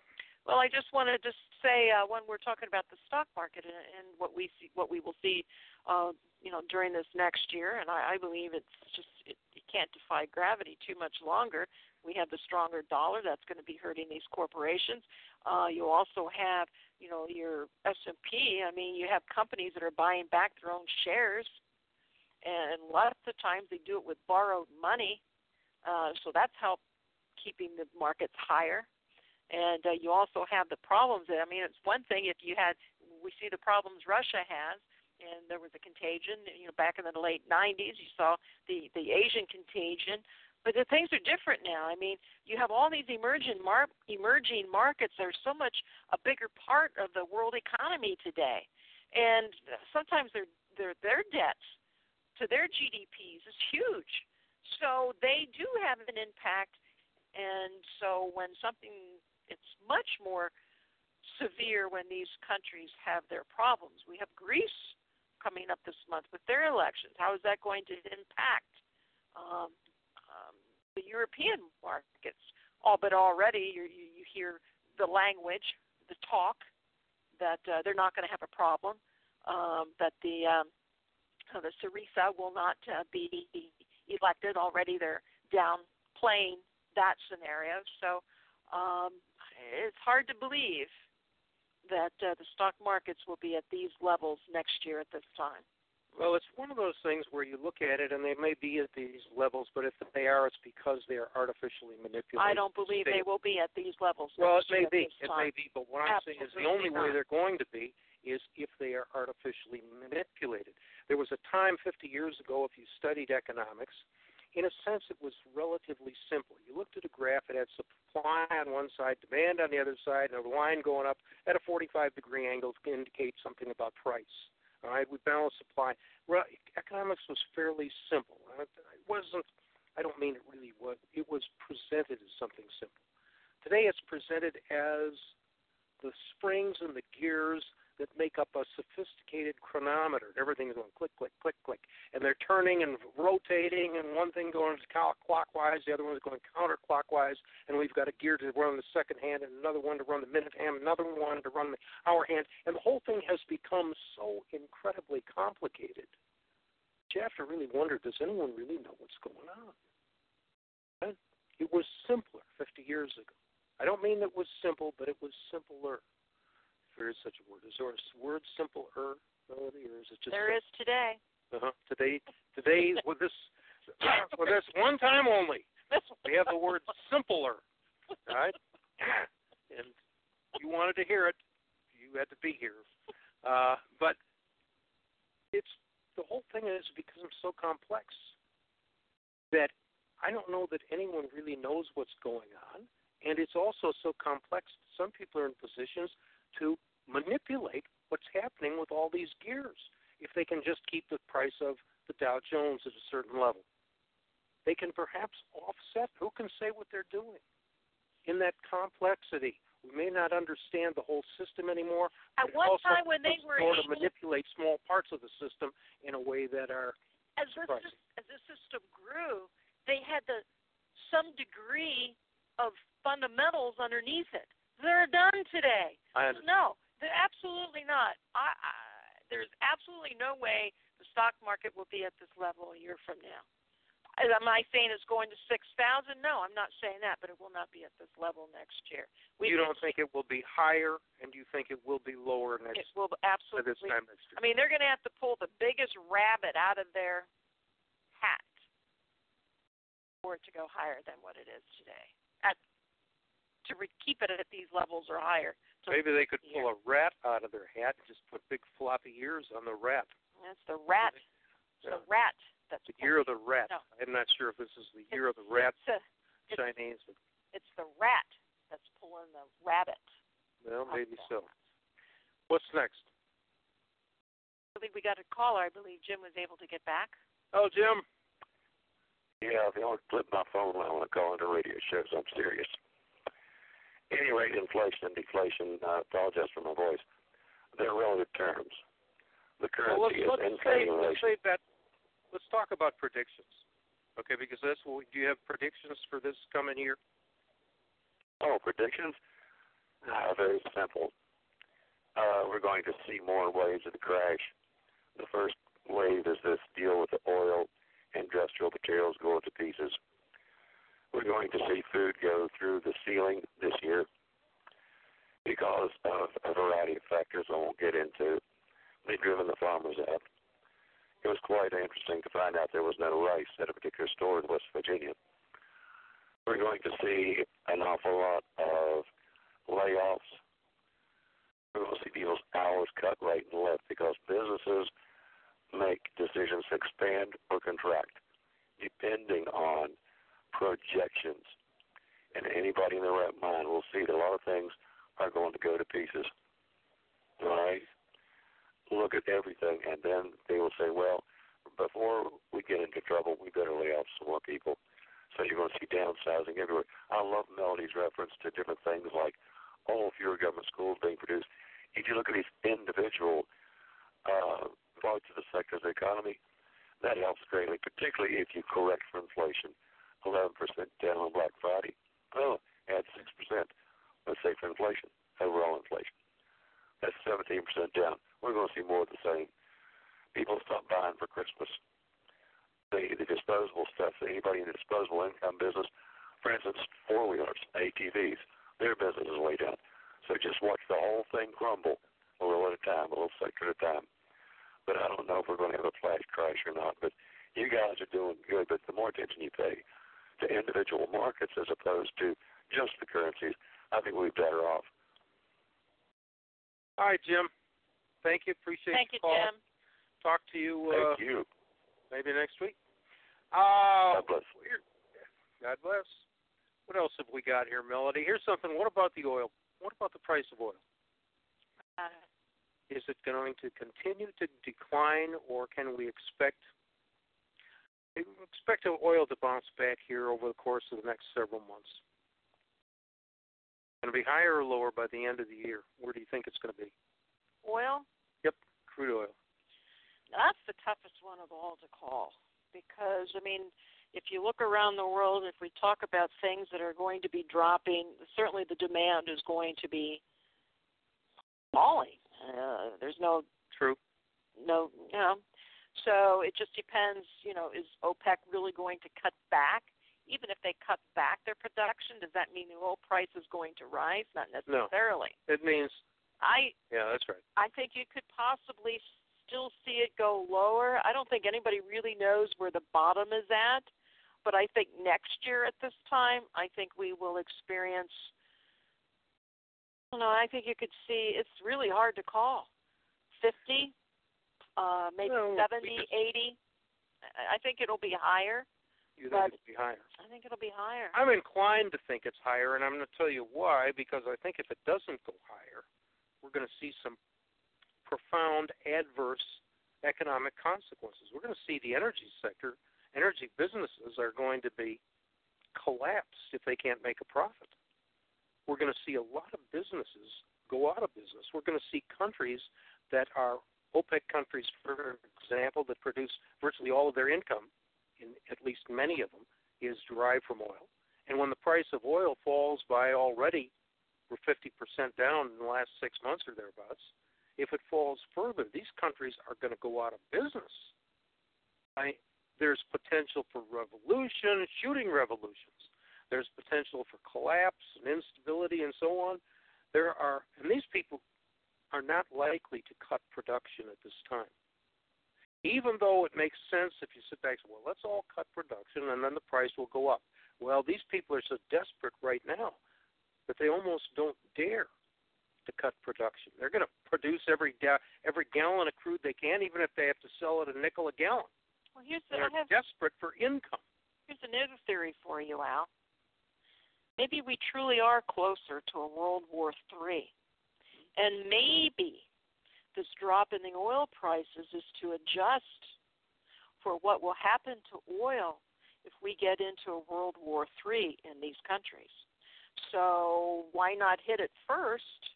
I mean, if oil stayed at $90 to $100, we went into World War III, all of a sudden you're looking at $200 oil. Now at this level, you're looking at 100 to 120. We've been there, done that.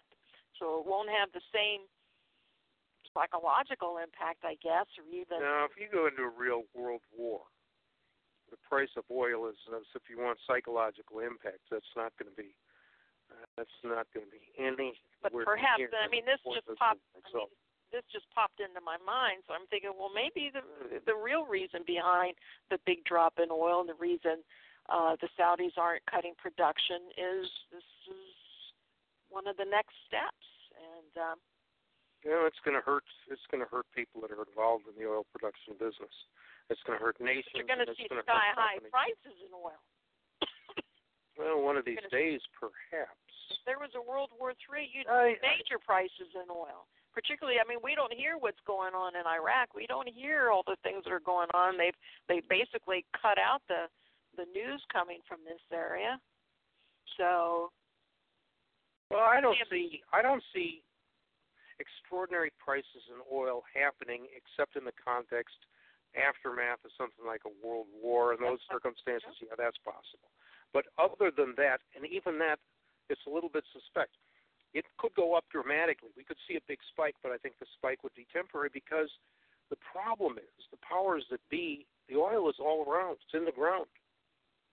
And if the price goes high enough, you're going to set up a well in your backyard out there in Pennsylvania, Melody. I mean, looking for oil. And anybody can do it if the price is high enough. And I don't think the powers that be control the land to the extent that might be necessary to really sustain super high prices. Competition will be pumping.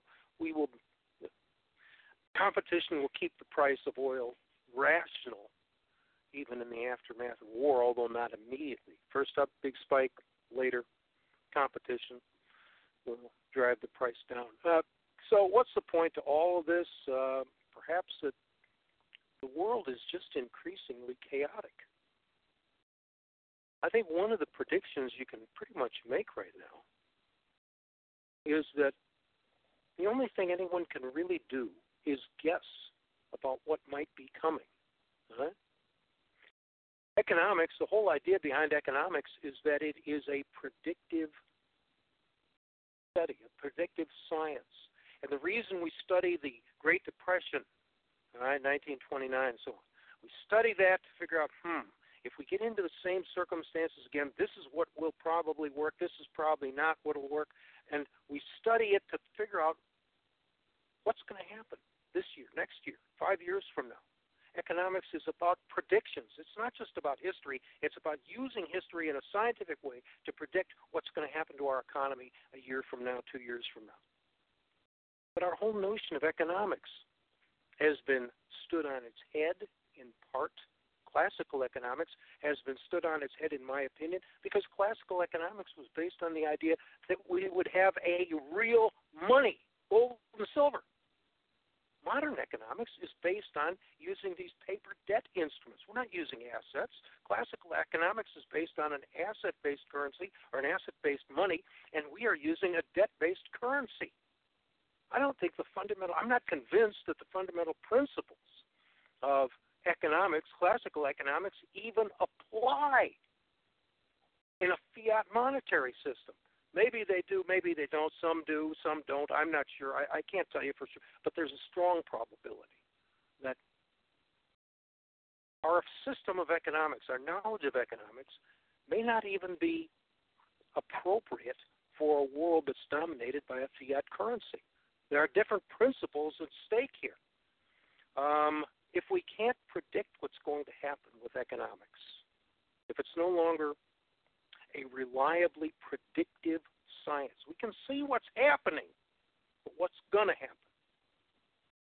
I don't think we can see that.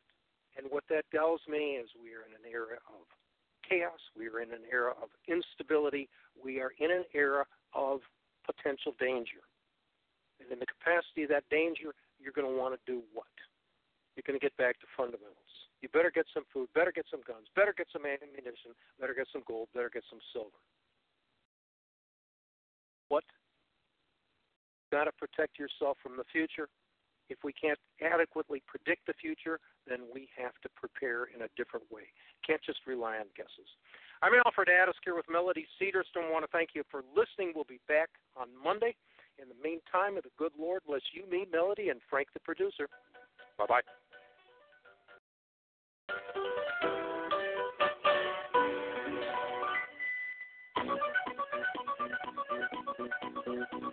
I work all night, I work all day to pay the bills I have to pay.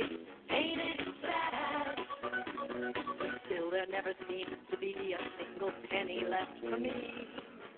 That's too bad. In my street, I have a plan. If I got me a wealthy man, I wouldn't have to work at all. I'd fool around and have a ball.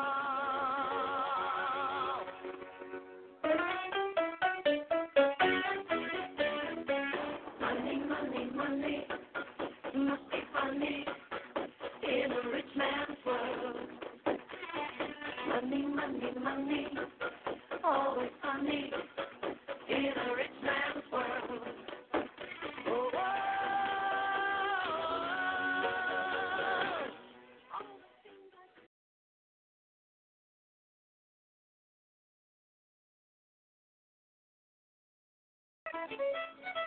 American Voice Radio Network is heard on Galaxy 19, 97 degrees west, transponder 23, frequency 12115, audio PID 2595. AVR is heard on the left side audio channel, and AVR2 is heard on the right side audio channel. Remember, both AVR and AVR2 are on Galaxy 19. Same network, double the choices.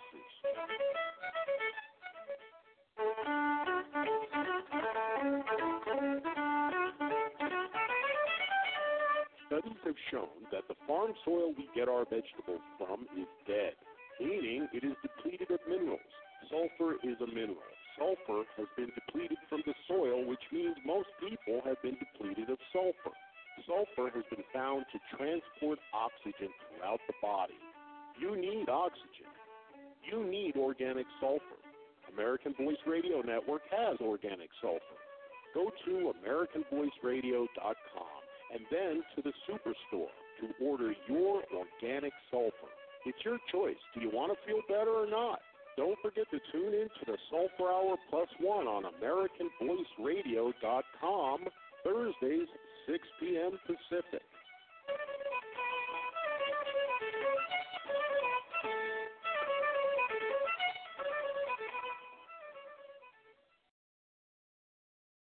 Few things in this world are more important than clean, pure water. Understanding this, AVR makes 4 tabletop water distillers available to you for purchase.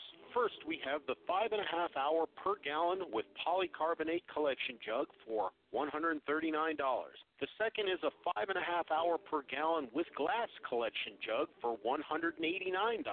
The third is a 3.5 hour per gallon with polycarbonate collection jug for $189, and our premier tabletop distiller is a 3.5 hour per gallon with glass collection jug for $250. All our distillers have a stainless steel boiling pot, dome, and cooling tubes. And the premier version also has a splash flap to protect against contamination of the cooling tubes. Go to AmericanVoiceRadio.com for more information and protect your water supply.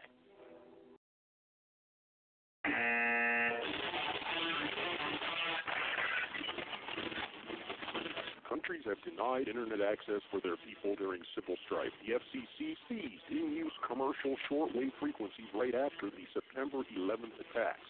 No one communication system can be depended on to be there when you need information. You need choices. You need a KU-band free-to-air satellite system from AVR. The AVR system includes a receiver, an LNB, and a 75-centimeter dish.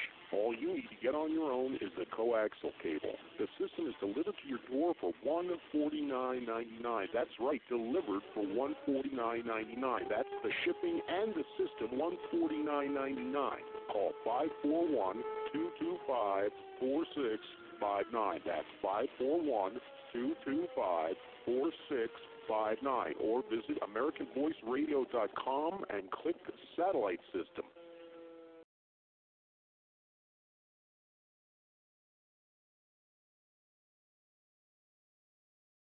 Fighting soldiers from the sky,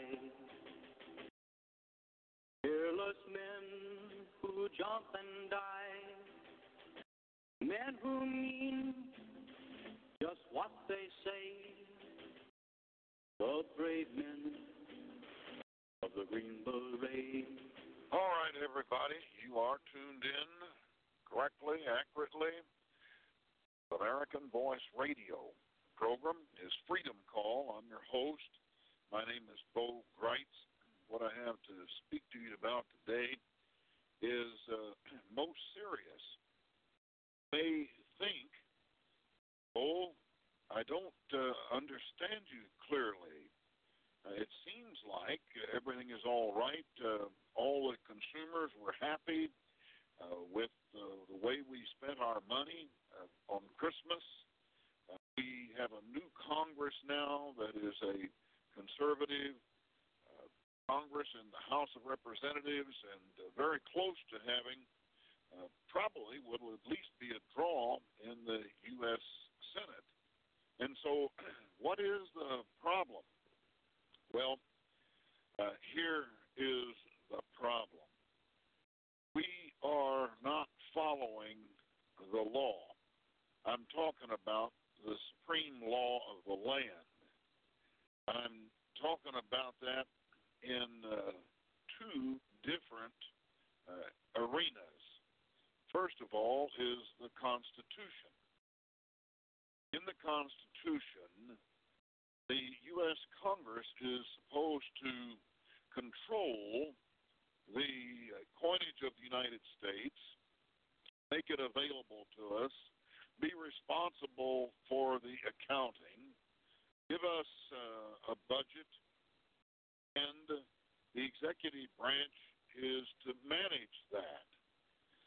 Now, what has happened is that because banks are greedy, and you look at history of the world, and if you want to try to focus a little bit more, then let's just take European history of the world, and you go back and look at how there is rightly what you would call incest within the blue bloods that have ruled Europe. King George I, for example, which was the of England, we fought our independence against King George III. Well, King George I was King of England, but he could not speak a word of English because he was German. But because of the intermarriage and the hoping to security and peace or gain power, the various prince and princesses were sent abroad within the continent of Europe over to England, and they intermarried, and then as God would have it, circumstances and death, the different ones took power from time to time, these blue bloods. Now, it's interesting that the banks really didn't care who won the wars, who was in power, because they actually supplied the money to both sides. And conflict is an engine for banks where countries spend money without accountability, wildly they spend it. And so it goes back to before the American independence, and you see in Frankfurt, Germany, there was a house that was known as the Red Shield, because, and in German, the Red Shield means Rothschild. And this Rothschild was very clever because he dealt in coinage and coin collecting. He had managed to befriend the royalty.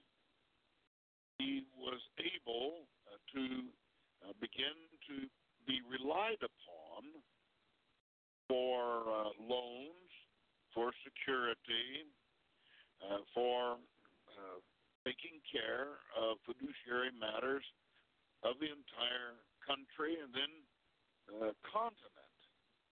And so as the Rothschild children, there were 5 brothers, as they grew, they all grew into their dad's business.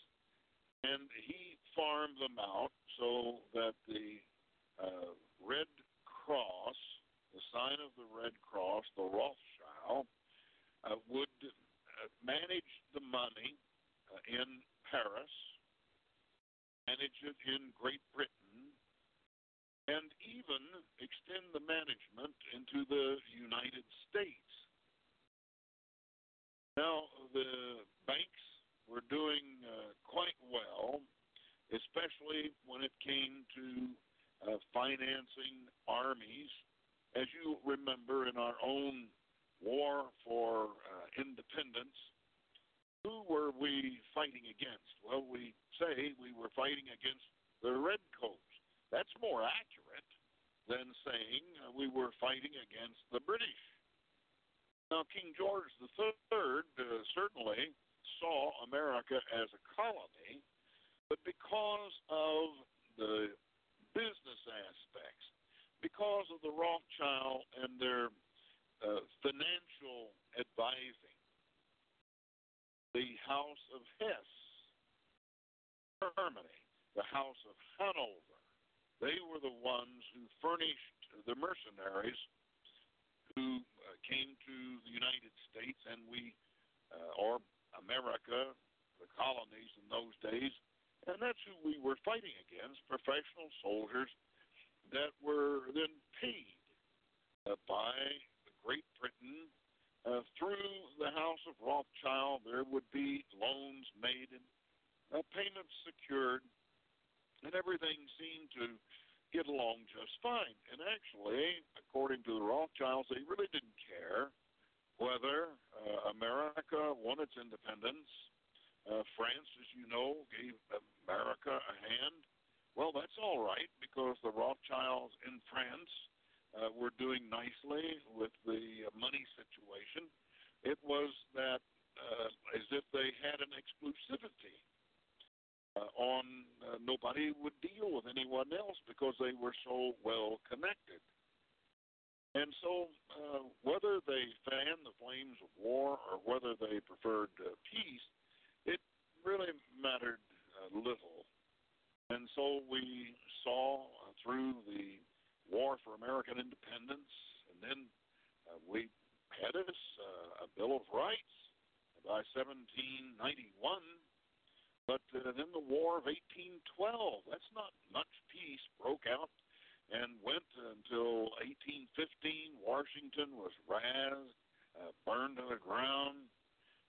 Then Old Hickory actually fought the Battle of New Orleans after the British had sued for peace, but the word didn't get around quite that quick.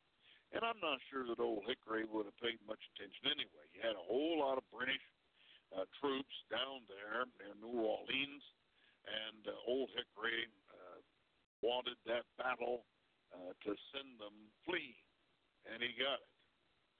Well, when we look at the Civil War, now there's nothing civil about it, so some prefer to call it the War for Southern Independence. Others call it the War between the states. The war wasn't fought over slavery. Lincoln, very clear about that, said, keep your slaves, just don't secede from the Union. Keep the Union together. General Grant, who was the commanding general for the Union Army, and the president, following, actually Andrew Johnson was a white slave. He was the vice president. When Lincoln was assassinated, Andrew Johnson took over, but Grant was elected president.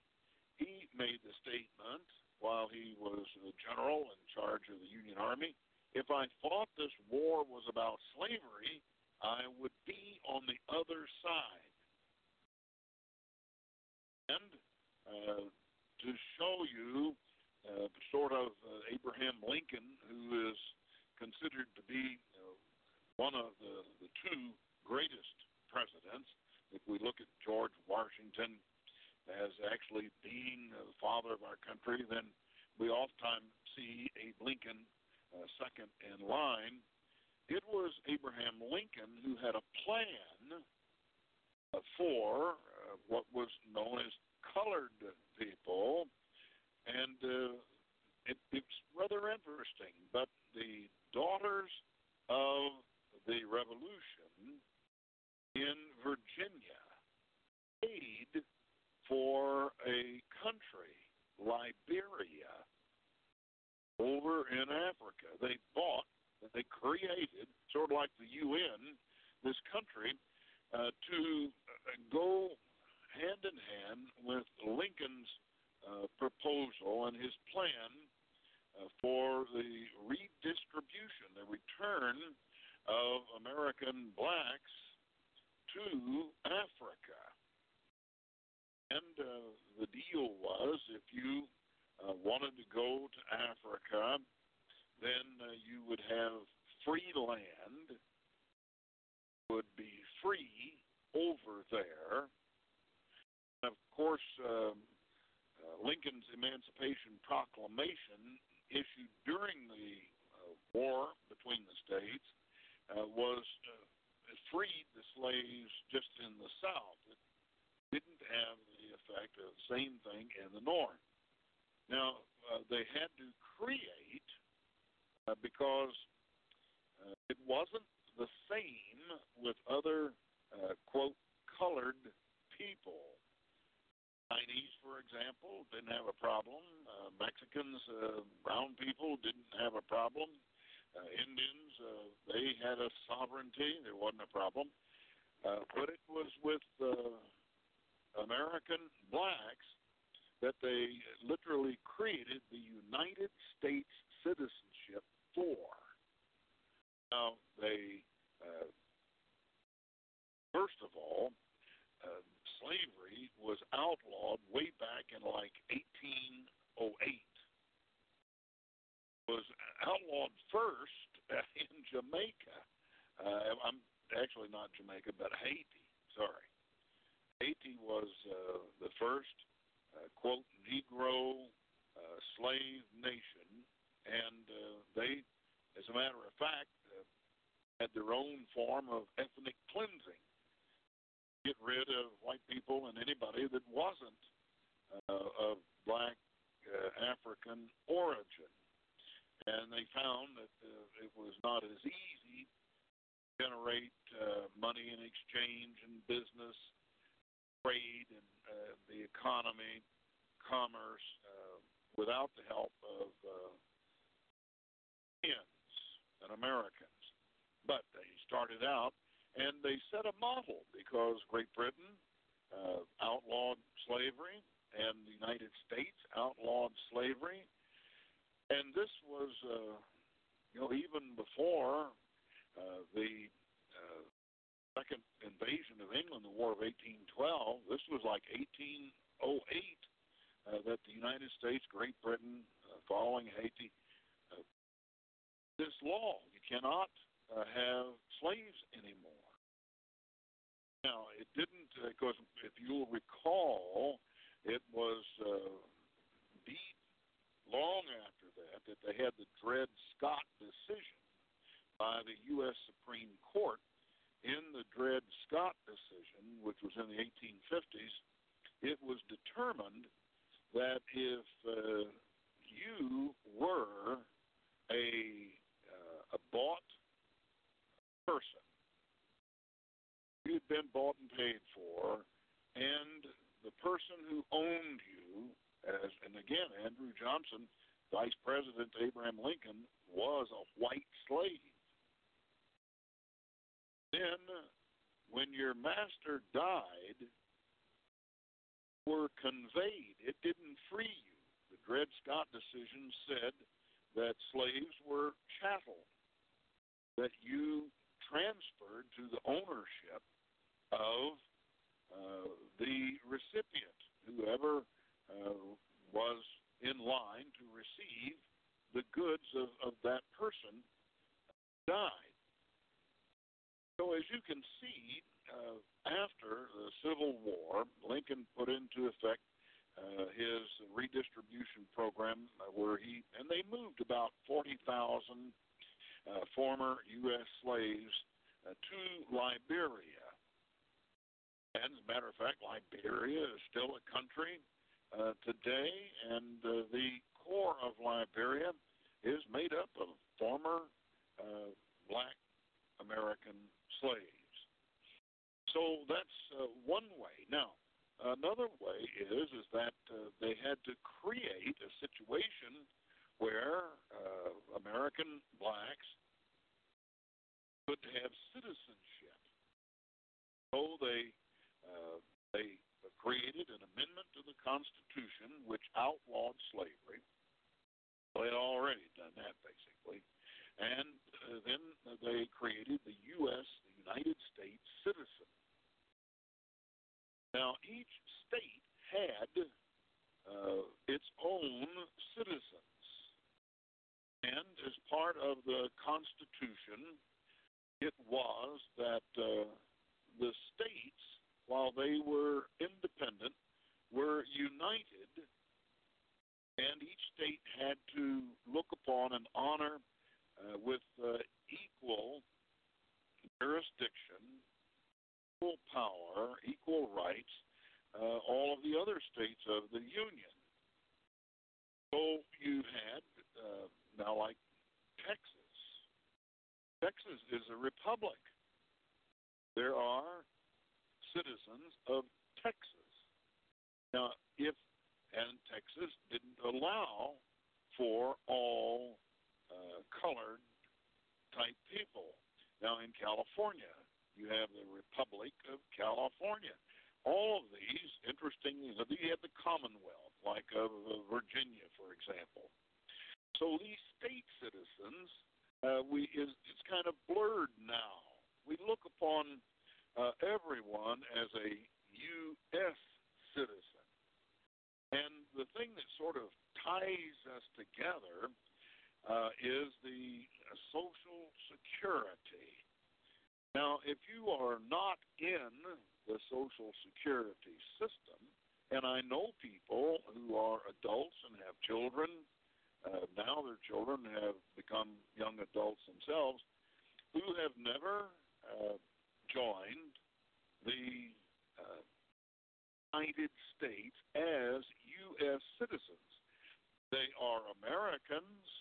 They have rights to travel among all states because this is part of the Union. But they retain their state citizenship.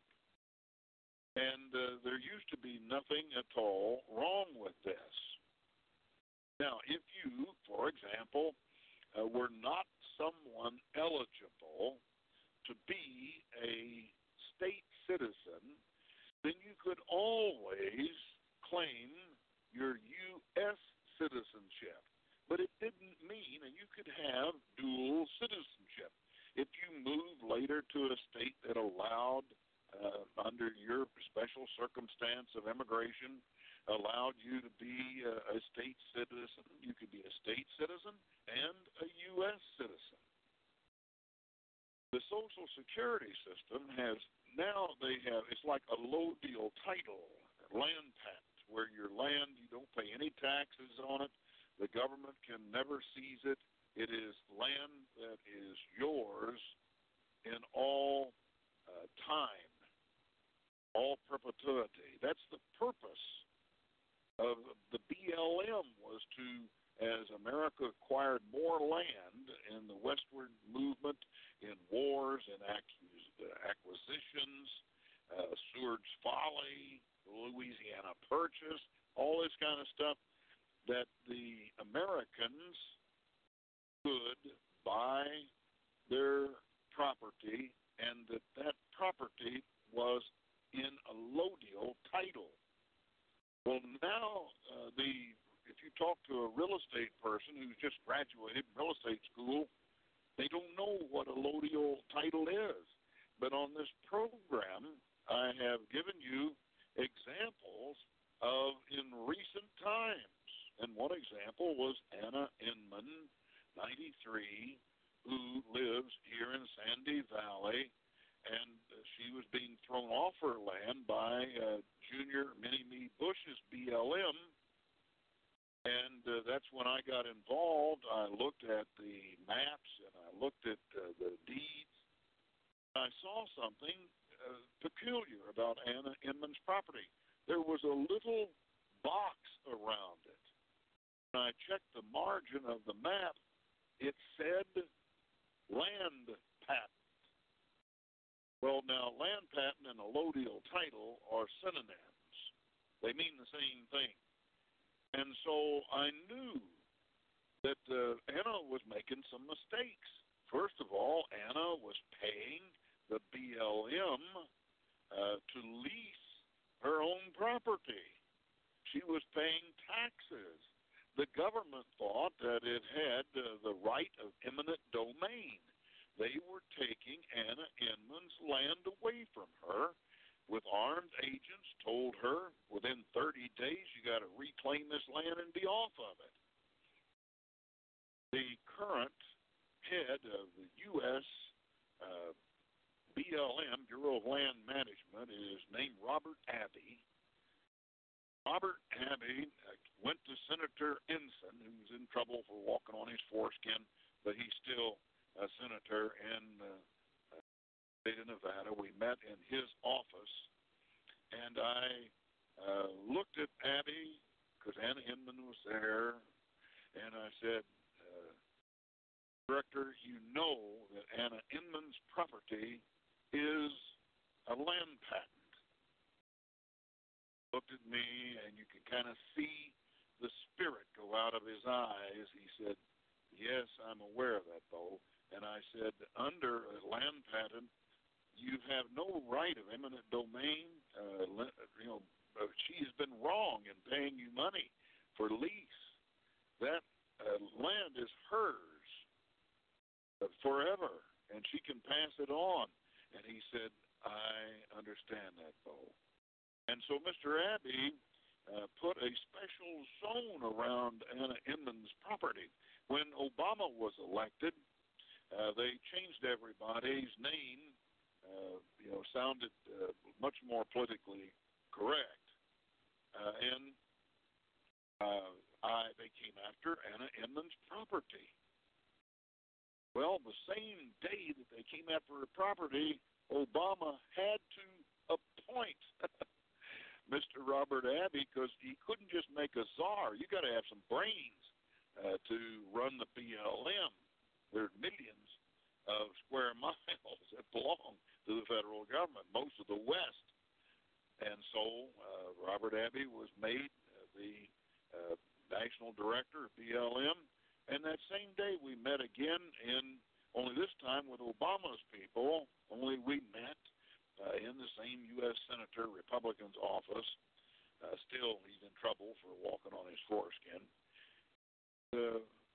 I was told that Robert Abbey was just reappointed, and I looked at the manager of BLM for Nevada, and I said, is there any reason for this meeting? And he said, no. He recognized instantly. He knew you cannot take land away that is properly titled. Now, fee simple is feudal, and almost all the land in America is at what? The pleasure of the king. That's what all this feudal stuff was about. The king didn't like you anymore. He come in and took it over. The right of eminent domain, they just take it over. The right of taxation. If you don't pay everything or do everything, they come out and take your land away. So the reason that I'm sort of getting into this is I'm leading up to something that you must recognize. It's nothing new, but I'm trying to put it together so you will fully understand this. So please, on this Friday, be patient with me. I'll try to get this thing done as quickly as I can and get the hard news out to you. So you're listening to American Voice Radio, and the voice you're hearing is for Freedom Call, and it's from me, Bo Greitz, and I'll be right back with you.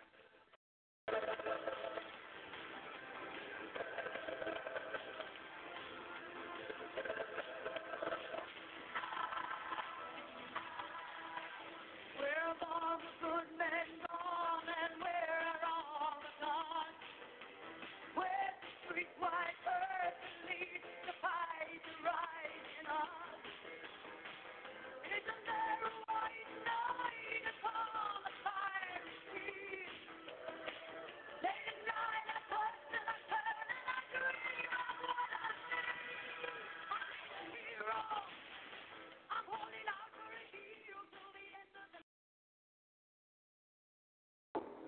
Can your family survive a food shortage lasting 2 weeks, 6 months, or maybe longer? Sound far-fetched? We live in precarious times. There is an ever-increasing possibility of food shortages caused by terrorist attacks, natural disasters, truck strikes, or monetary collapse. You owe it to yourself and family to prepare, and you can by getting a supply of our long-storing, freeze-dried, dehydrated foods. Our foods are time-tested to store for decades, require a minimum of time and energy to prepare while maintaining superior nutritional value, freshness, and taste. Our foods were designed for the space program and are in constant use today by our own nuclear submarine service. Contact the Freeze Dry Guide today.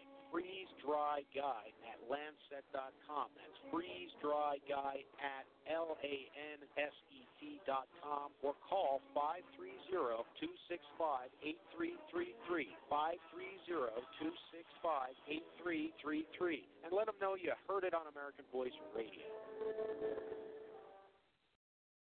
Beginning of the United States, kings have sought it, nations have fought for it. It has been traded, borrowed, purchased, and stolen. There is a reason for it. To secure the blessings of liberty to ourselves and our posterity, invest with the security of gold and silver. Call Discount Gold and Silver Trading at 1-800-375-4188. That's 1-800-375-4188. 4188. Listen to Financial Survival with your host, Melody Cedarstrom, on American Voice Radio Network and Shortwave Radio. Visit discountgoldandsilvertrading.net or call 1-800-375-4188. That's 1-800-375-4188. For the very best in gold and silver trading, call toll-free 1-800-375-4188. That's 1-800-375-4188. Call now. What makes deep sea salt from France so different? Up from the ocean depths in the south of France flow undersea rivers of pristine sea water. At high tide, the prepared salt ponds are filled with this water. Over spring and summer, processed only by ocean breezes and sunshine, the brine thickens and salt crystals float to the top. These are harvested with nets and deposited on wooden drainage flats to dry. The salt is then gathered up, packaged, and shipped around the world. This salt is much more than a box of lifeless sodium chloride. Soldiers with their salt were once paid with this valuable commodity. It contains 78 to 84 balancing elements. This is living salt, and once you have tasted it, you will never go back to anything else. I've seen this salt in gourmet shops for $30 a pound. Get it now at 4spectrum.us for under $8 a pound. Order 10 pounds and enter the coupon code AVRSALT at checkout and save $20. Ships free to your door or call 800-581-8906. Order today. American Voice Radio Network is heard on Galaxy 19 at 97 degrees west, transponder 23, frequency 12115, audio PID 2595. AVR is heard on the left side audio channel, and AVR2 is heard on the right side audio channel. Remember, both AVR and AVR2 are on Galaxy 19. Same network, double the choices.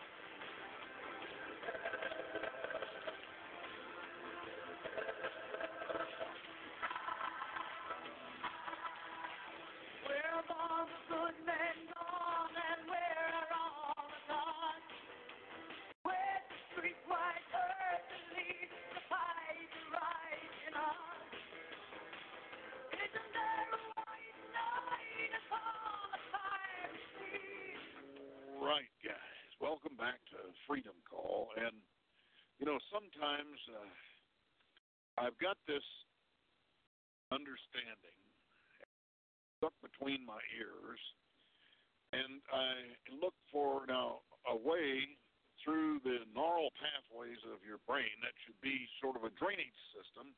Then it should be able to pour out through your mouth, made sense of, you know, by your articulation, your brain that says, okay, now make sure you put the subject matter and the predicate, the action, and the verbs and adverbs and adjectives and all this kind of stuff. And that's English, and we understand things. And then when we understand things, we make things happen. Well, this is all part of the equation. Talking to Frank Steffen, who is the owner and operator of American Voice Radio. Frank and I get a few minutes during the break to kind of share information and wonderment about what in the world is going on. How can it already be Friday? Anyway, Frank said that today, interestingly enough, the state of Kansas has already previously done this in the court system, but today the Massachusetts court has ruled that these fiduciary institutions, the reason I couch it in that term is it's more than just banks. But these people who control loans and are foreclosing. Now, I've told you, we set an all-time record. There is 1,618,000 bankruptcies this last year in a year. Well, that's more than has ever been before in the history of the United States. And there is 1,060,000 foreclosures where banks have gone in and says, get out of the house. We're taking it back. And it says there, the house is not for sale. It says house bank owned. And you, all kind of things that were out from that. But here we are. I'm trying to get you to open your mind to this concept of the little house in Frankfurt, Germany, back in the early, back in the 17th century, that had a red cross on it. And so people that got interested in this family, they would say, how do I get to the place with the red cross? The Rothschild. Oh, yes. And so they would direct them in Frankfurt to the house with the red cross. Well, that banking mindset where they control the currency of the world. At that time, it was control the currency of Germany, control the currency, now of England and of France and of Italy, of Spain and Belgium and Norway and the Nordic countries and the Scandinavian countries. Now, all of a sudden, you say, well, let's reach across the ocean. We'll control the currency and the credit of the United States. So they did. And it hasn't been that long ago. All of this under one family. Now, I've got a book. It's an interesting book. I recommend it to you. It's called Our Crowd. It is the story of Jewish banking. A friend of mine on my team named Gary Goldman. Goldman was very proud of how his people had, when they first immigrated to the United States, they were prevented by Puritan law from working. Now, and how does this happen? Well, you have Spain, and you got Portugal. All right, now, they're Catholic, and so they actually physically run the Jews out of Europe. Jews can't be in there. So where do they go? Well, they go to Brazil. A lot of Jewish people immigrated to Brazil. Now, what happened to Brazil? Portugal took over Brazil. So what happens to the Jewish people now? Well, they came to New Amsterdam. Well, where in the heck is that? That is what New York is called in the old days. Under the Puritans, it was New Amsterdam. With a lot of our people, it was more free over there than with the Dutch. Amsterdam, it was easier to come even than it was to England. You could go from England to the Netherlands and then come from the Netherlands to the United States easier than you could from England to the U.S. And so they call New York City New Amsterdam. So the Brazilian Jews that were run out of there, they settled, well, the Puritan law, you couldn't go to Yale or Harvard unless you signed a loyalty to Yeshua Messiah. It's the Christ. You couldn't be in an office. You couldn't, right now, look how many Jewish people that we have in the administration and who are in the Congress, U.S. Senate, who are governors. Wow. But see, then you could not serve in government if you were not Christian.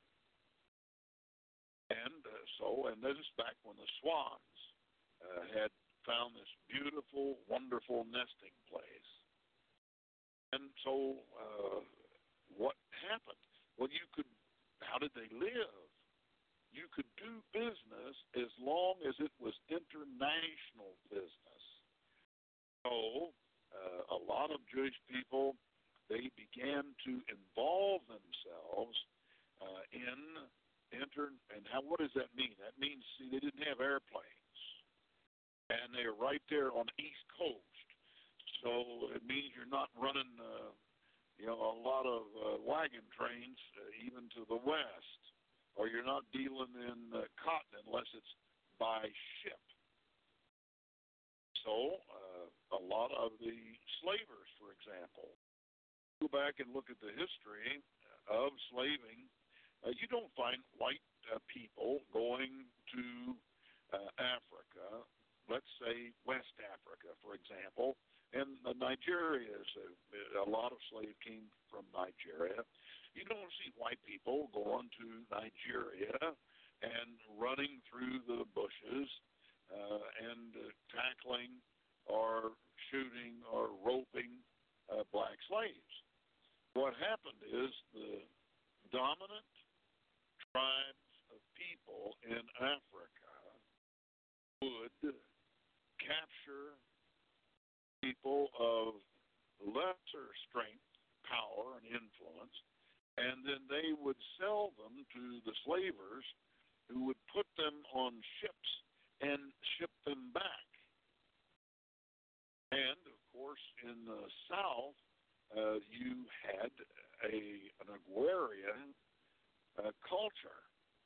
They dealt in textiles. And in the North, it was different. They dealt in factories, manufacturing.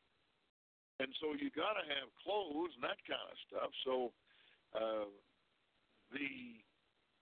Europe would pay more than the northern states to the southern cotton dealers. And, of course, then you could have Jewish people take the cotton and make those kinds of deals from places like South Carolina and along the coast there in Florida and ship the textiles to Europe. And so everybody was happy with that except the North. They wanted to be able to pay as much as the Europeans. So there we have a reason, and I'll give you the reason, even though it wasn't cut and dried, but a major reason of the war between the states is because all of the presidents had, and this was not something of Congress, because, see, the North had tremendous influence in the Congress. They had more representatives than the South. So it was very easy for them to say, well, you are going to have to pay a tariff on this cotton that you're going to export to Europe, since this cotton is needed in the North, and we don't want to pay as much as Europe will. So it's going to cost you. Well, the Southern Congress, the Southerners didn't have the votes. So the North, they would up the tax on the South to export cotton goods. And the presidents are the people who kept the tariffs reasonable. Otherwise, the Northern Congress would have had 50%, 100% tariff to gain control of Southern textiles. So the agreed on amount was 20%. Old Hickory was there, 20%. Well, 20% is quite a bit, but it was the agreed amount. Well, Abe Lincoln had made an agreement that if he were elected President of the United States, he would increase this. He wouldn't do it himself. He would allow Congress. He wouldn't veto it. And so that's when South Carolina, Florida said, if Abe Lincoln wins, the day he wins, we secede from the Union. And, of course, everything, remember, everything now is under control of the Rothschild banking consortium. And so I was just telling you and how this thing got to be. Case of people, Jews have got to make a living, and if they couldn't go to Yale or Harvard, or they couldn't serve in government, they could deal in foreign trade. And so that it was actually a three-legged. It was alcohol, sugar, and slaves. And that's why in the Caribbean, you see the rum comes from there, the sugar comes from there, and as late as the 50s when Castro ran Batista out, well, Pepsi-Cola was in line for all that sugar. The mafia ran the illegal activities in the casinos there in Cuba. So when you look at it, is there a good side to communism? Well, it's debatable. But the mafia got run out. The sugar cane didn't belong to Pepsi-Cola anymore. The prostitutes ended up sweeping the streets and picking up trash.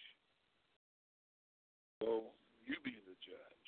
Anyway, what I'm telling you is I'm coming up to something here now, accelerating as we go. The banking industry thought to do with America as they did with Europe.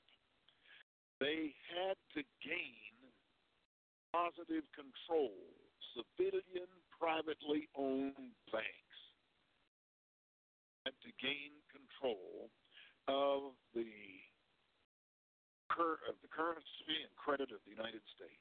Well, by the Constitution, it belonged to the U.S. Congress. But we didn't have radios or television in those days, so they bought up the 50 most influential newspapers, like the New York Times and Washington Post, and 48 others. And they began to run propaganda that how could we leave in the hands of an incompetent Congress what should be run by the professionals. They said it's only in the oldest profession that the amateurs think they're as good as the professionals. We need a Federal Reserve that would actually be responsible for the currency and credit of the United States, and the U.S. government would continue to print the money, but the privately owned banks were going to control it because they were the experts, don't you know? And when you own these newspapers, it took them a long time, but finally they got to the point just before World War I, because you see, war is an engine of banking, got to the point where we passed the Federal Reserve Act, which took away from Congress their constitutional responsibilities to actually be the ones. We didn't have private banks that control the currency and credit, but we do now. Bernanke is head of the Federal Reserve. They have made his position a federal position. But the banks, ask yourself, where is all the gold? And who holds it? And who owns it? Well, you say Fort Knox, but I say that Federal Reserve Bank of New York, which is a privately owned concern, and 90 feet beneath the sidewalk, they sell tours. They have the world's gold supply there. You can look it up on your internet if you want to, and it might be of interest to you. Now, the United States was the target because we were the richest nation. We owned our land. It wasn't feudal. It wasn't this fee simple like it is now. And so meaning the actual blue bloods, are actually probably more responsible.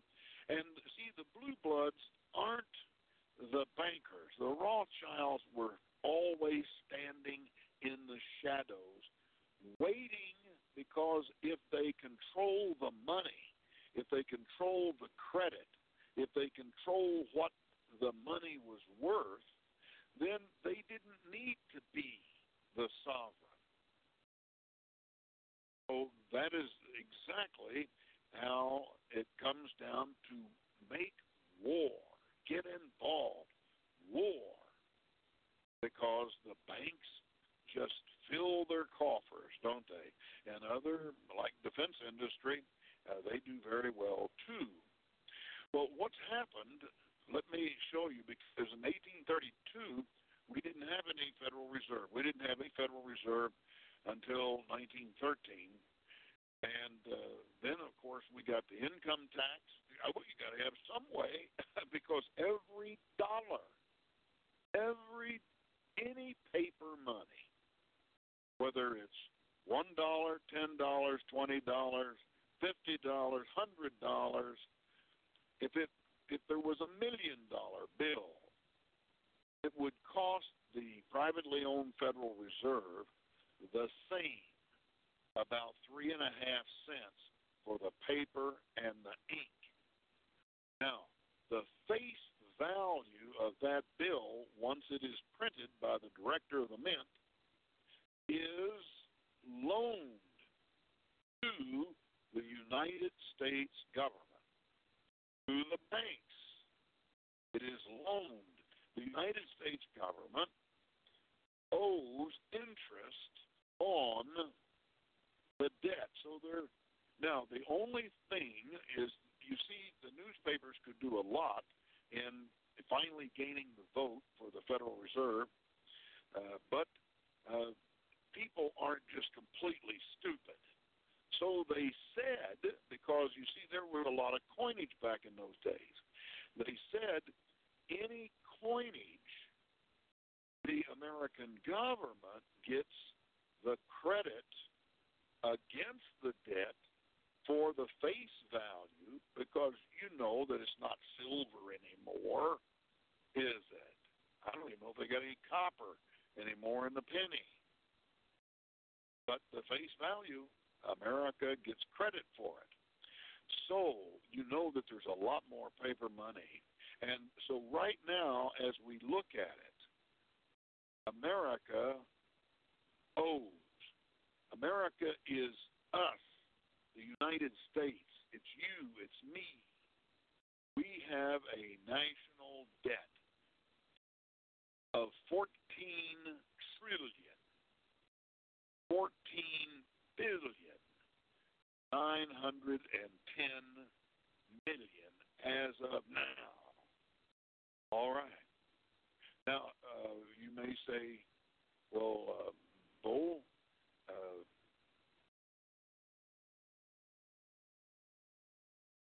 interest, that a pretty large part? Yes, it is. The interest is $202 billion, 479 million, 526,000, 27,000, 28,000. And so it's one of the largest expenditures, just paying the interest on our own money. Now, America, you see, we're so important to the world because we're borrowing a lot of money from foreign governments. We don't make anything anymore. We're the only country in the world that doesn't have to make anything because we can print our own money. And every country in the world accepts the American dollar. But friends, we are in deep trouble.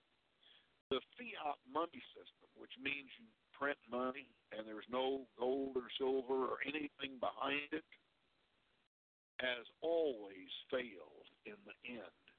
We are coming very close. The U.S. Congress will have to decide very soon because our debt ceiling is $14.3 trillion. We're already $14.014 trillion. Well, yeah, and even growing by $4 billion every day. So what happens if the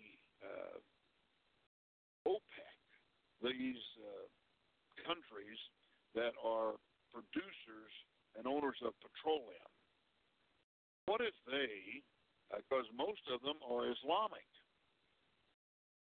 if they decide that they don't want to make the U.S. dollar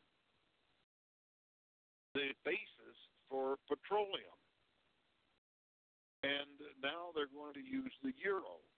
I mean, just as an example, what happens to the U.S. dollar? It shrinks. What happens to us?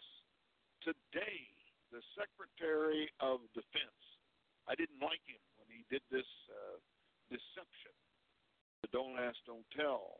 I like him a lot less. He says that the Defense Department people, the soldiers, the retired soldiers, when I say soldier, I mean all military, that they are going to have to start paying more. Yes, which means that now the medical that they promised us, we're going to have to start paying for it. The medications that they promised us, we're going to TRICARE, we're going to have to start paying more. Friends, get ready, because it means everything. I've got a solution for this. I just run out of time. You know, it's like the University of Oklahoma. We have never lost a football game. We have only run out of time. And so I'm going to leave you today, and I had so many things to talk to you about, but I will be back Monday. Now figure out how you're going to take care of the Sabbath, will you? All right, guys. God bless you. I will see you on Monday. Keep tuned in to American Voice Radio. We'll test today, but only 3 Green Berets, trained to live off nature's land, trained in combat, hand to hand, men who fight by night and day, courage takes from the Green Beret.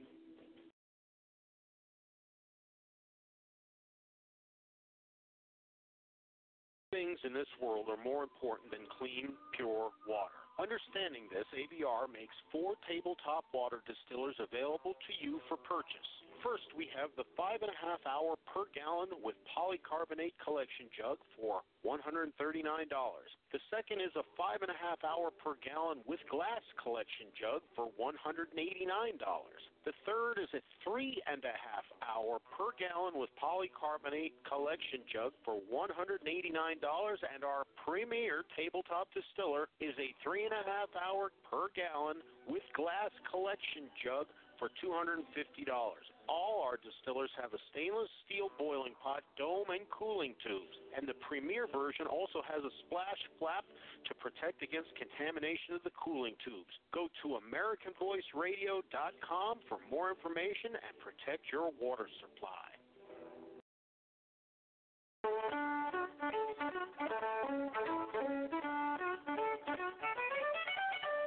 Studies have shown that the farm soil we get our vegetables from is dead, meaning it is depleted of minerals.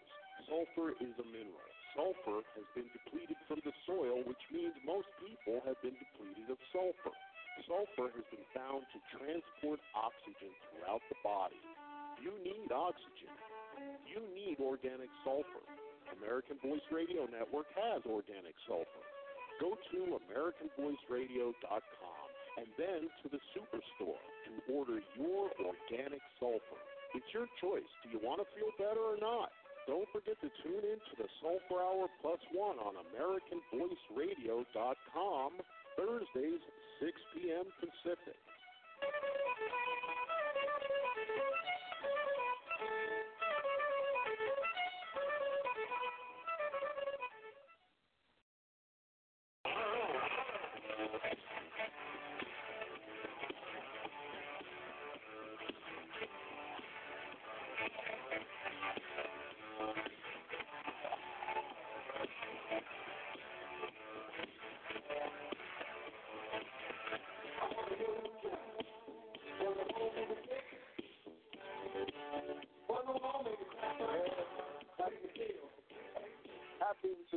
Happy New Year. Yeah, I guess we're all looking for a drug that will make us sick, but it doesn't work that way, unfortunately, because the only drug that you get is guaranteed to make you sick. I mean, there's nothing you can do about it. It's the way it goes. But, you know, I want to talk about something that you may not be aware of, but you should be aware of, because it affects each and every one of us. About a year or so ago, I did a radio show in Hawaii and wrote an article about the New World Order's implementation and furtherance of the Nazi eugenics plan. And basically the plan was let out of the closet, so to speak, by this guy named Dr. Richard Day, who is a professor of pediatrics at Mount Sinai Medical School in New York. The guy was also the medical director of Planned Parenthood Foundation of America, was an atheist, and he was an insider of the New World Order. So what happened was, the guy gave a lecture to the Pittsburgh Pediatric Society in 1969, where he let the crushed cat out of the bag, and his lecture was taped, and those tapes were finally transcribed. And basically, the agenda is to corrupt morality, encourage unrestricted sense gratification, and eliminate or ridicule religiosity, spirituality, common sense, and the concept of right or wrong.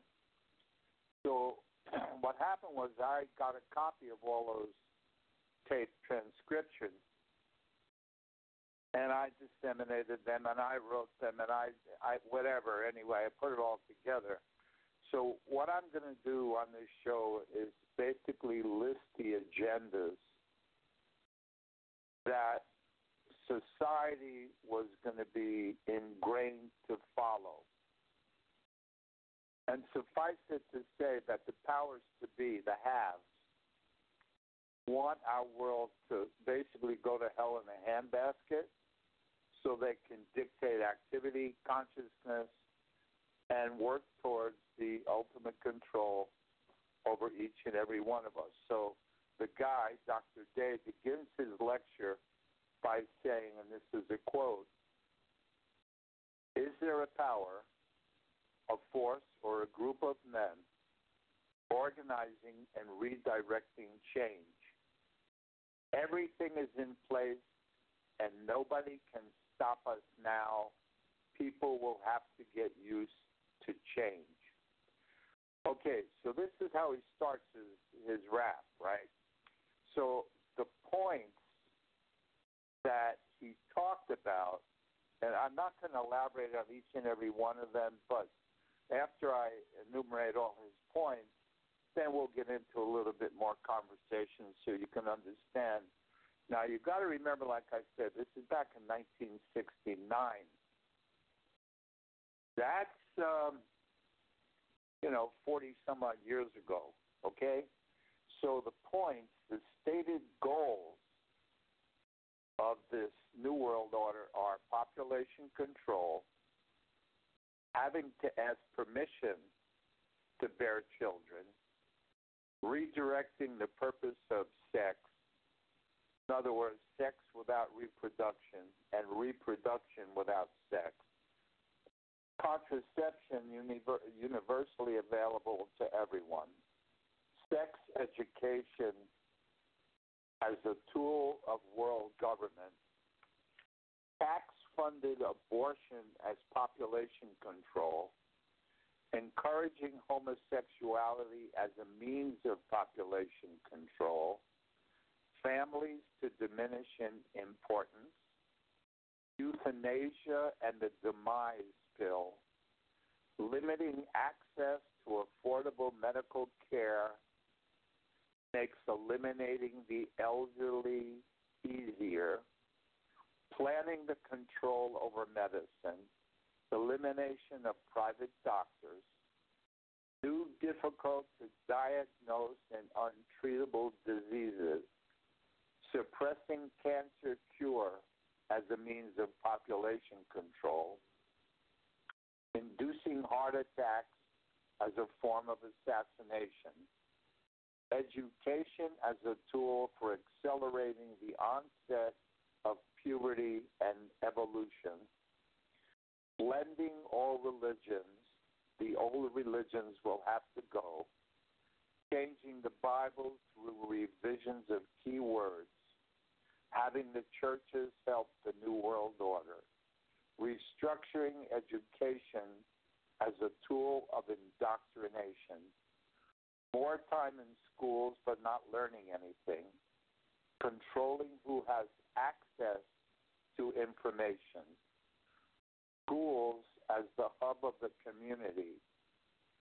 Some books would just disappear from the library, changing laws, encouraging drug abuse to create a jungle atmosphere, promoting alcohol abuse, restrictions on travel, the need for more jails and using hospitals as jails, no more security, crime used to manage society, curtailment of American industrial preeminence, shifting populations and economies, basically tearing social roots, using sports as a tool of social change.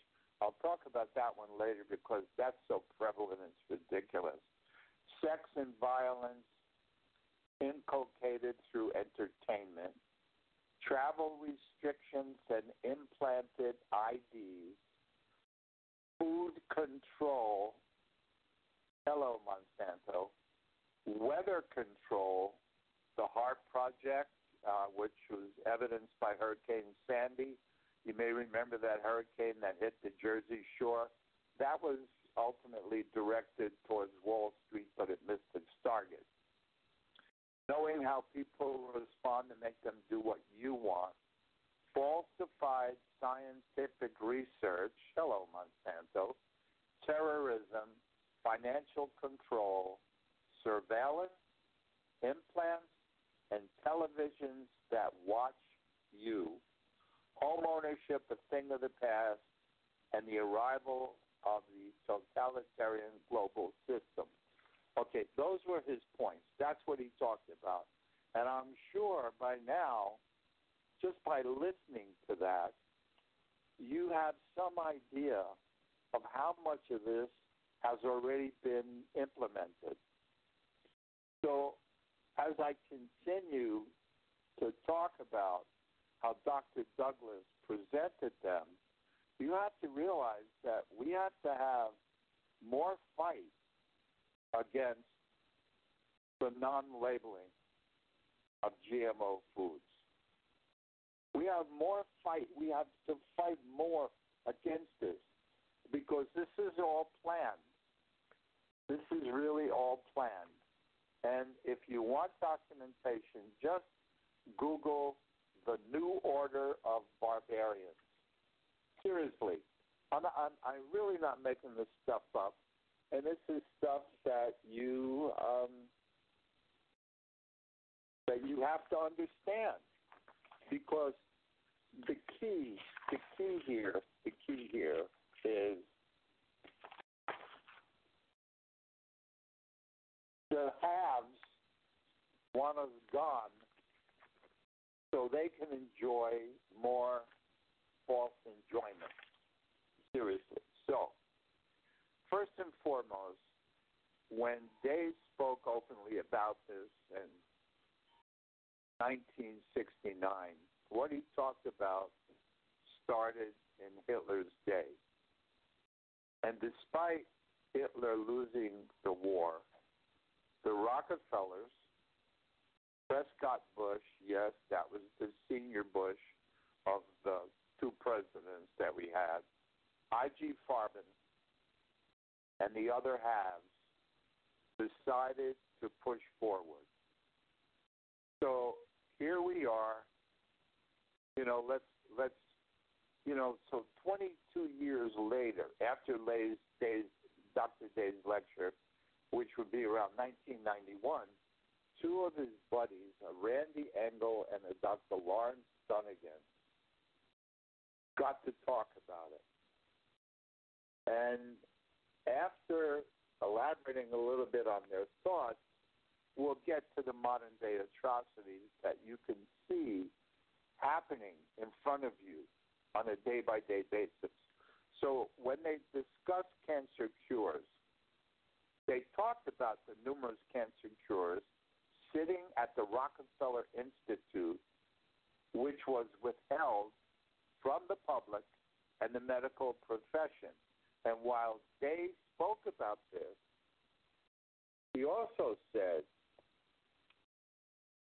when he addressed these people, you will forget most or much of what I'm going to tell you tonight. So why would they forget? Do you possibly think that a huge flesh-based meal and unlimited alcohol would have anything to do with that? Even then, back in 1969, the people were dumbed down. So while talking about changing the image of the doctor, it was to turn them into a high-paid technician rather than a professional who exercises independent judgment on behalf of his independent patient. So if you look at today's physician, for the most part, you see a hooker for the big pharmaceutical pimp treating a symptom endlessly with toxic synthetic chemicals instead of trying to dig for the cure. And what does this lifetime of filling the body with endless toxic chemicals do? It shortens the lifespan. Then they compared the Americans to the Europeans and said that the Americans were too trusting and never asked the right questions, while the Europeans were more skeptical and more sophisticated. So the Americans had this lack of discernment and were easily tricked because they were too trusting. So in other words, if you want someone to do something and you know that initially they might balk at it because it's against their morals or religious beliefs, you have to substitute another reason that will be acceptable. And then after it is accepted, it'll be a done deal and there will be no turning back. So in this vein, for example, look how quickly the so-called AIDS education was introduced and ultimately accepted. So if a group wanted to introduce the concept of sodomy or initiate sex earlier and earlier in children, and that was the reason given, you as a parent would not go for it. But what if the reason was changed and then accepted. And the new reason that was changed was to protect the children from AIDS. So now that education is available from kindergarten to 12th grade, it's a great boon to the homosexual network because now they have access to the kids from the earliest years. So the emphasis on youth was stated explicitly because people beyond a certain age are not set in their ways and they're not likely to change or discard their values. But the little kids, they're very pliable. You understand? They are very, very pliable. And you can mold them. And this is what you do. So by being pliable and being molded in any direction you want, you can target the young because they'll be around a lot longer than the old fogies that die off anyway. So Dr. Day recognized activity as a bizarre, abnormal behavior. But that activity was just another element in the law of the jungle because people who are stupid enough to go along with it are not fit to inhabit the planet, and they'll just go by the wayside. And if you're dumb enough to be convinced by the promotion of homosexuality, you don't deserve a place, and they'll be rid of you soon enough. So the people who will survive are also smart enough not to be deluded by the propaganda. That's what he said. Guy was a true humanitarian. So from this promotion of homosexuality came the concept of downgrading or eliminating God from the equation altogether. And the concept of not being able to see him led to the propaganda of doubting his existence. After all, since God heartily denounced, rejected, and punished homosexual behavior, if you can take him out of the picture, anything goes. And you wait. How long is it going to be before pedophilia emerges as a natural process? Well, actually, it does exist right now in the Catholic Church. And what happens when a priest is found to be a pedophile? Well, he's just sent to another parish. It's really simple. So when Dr. Day attacked religion because he was an atheist, he advocated creating our own religion. Because in doing so, then they could further define what religion is. And what was their target? The Roman Catholic Church.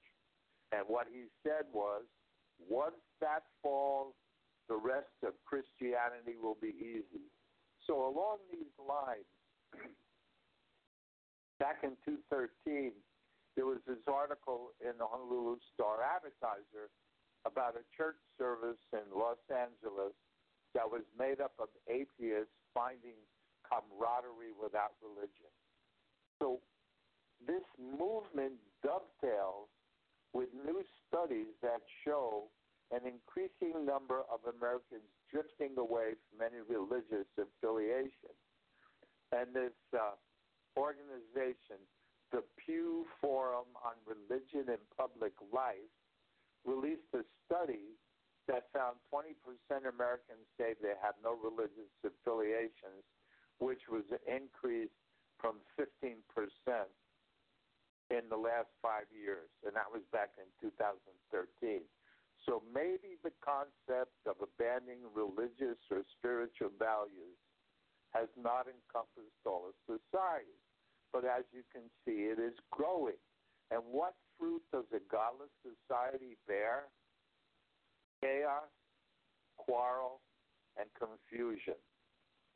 So regarding the Bible, Dr. Day said the plan was underfoot to change wording. And as he put it, words are weapons.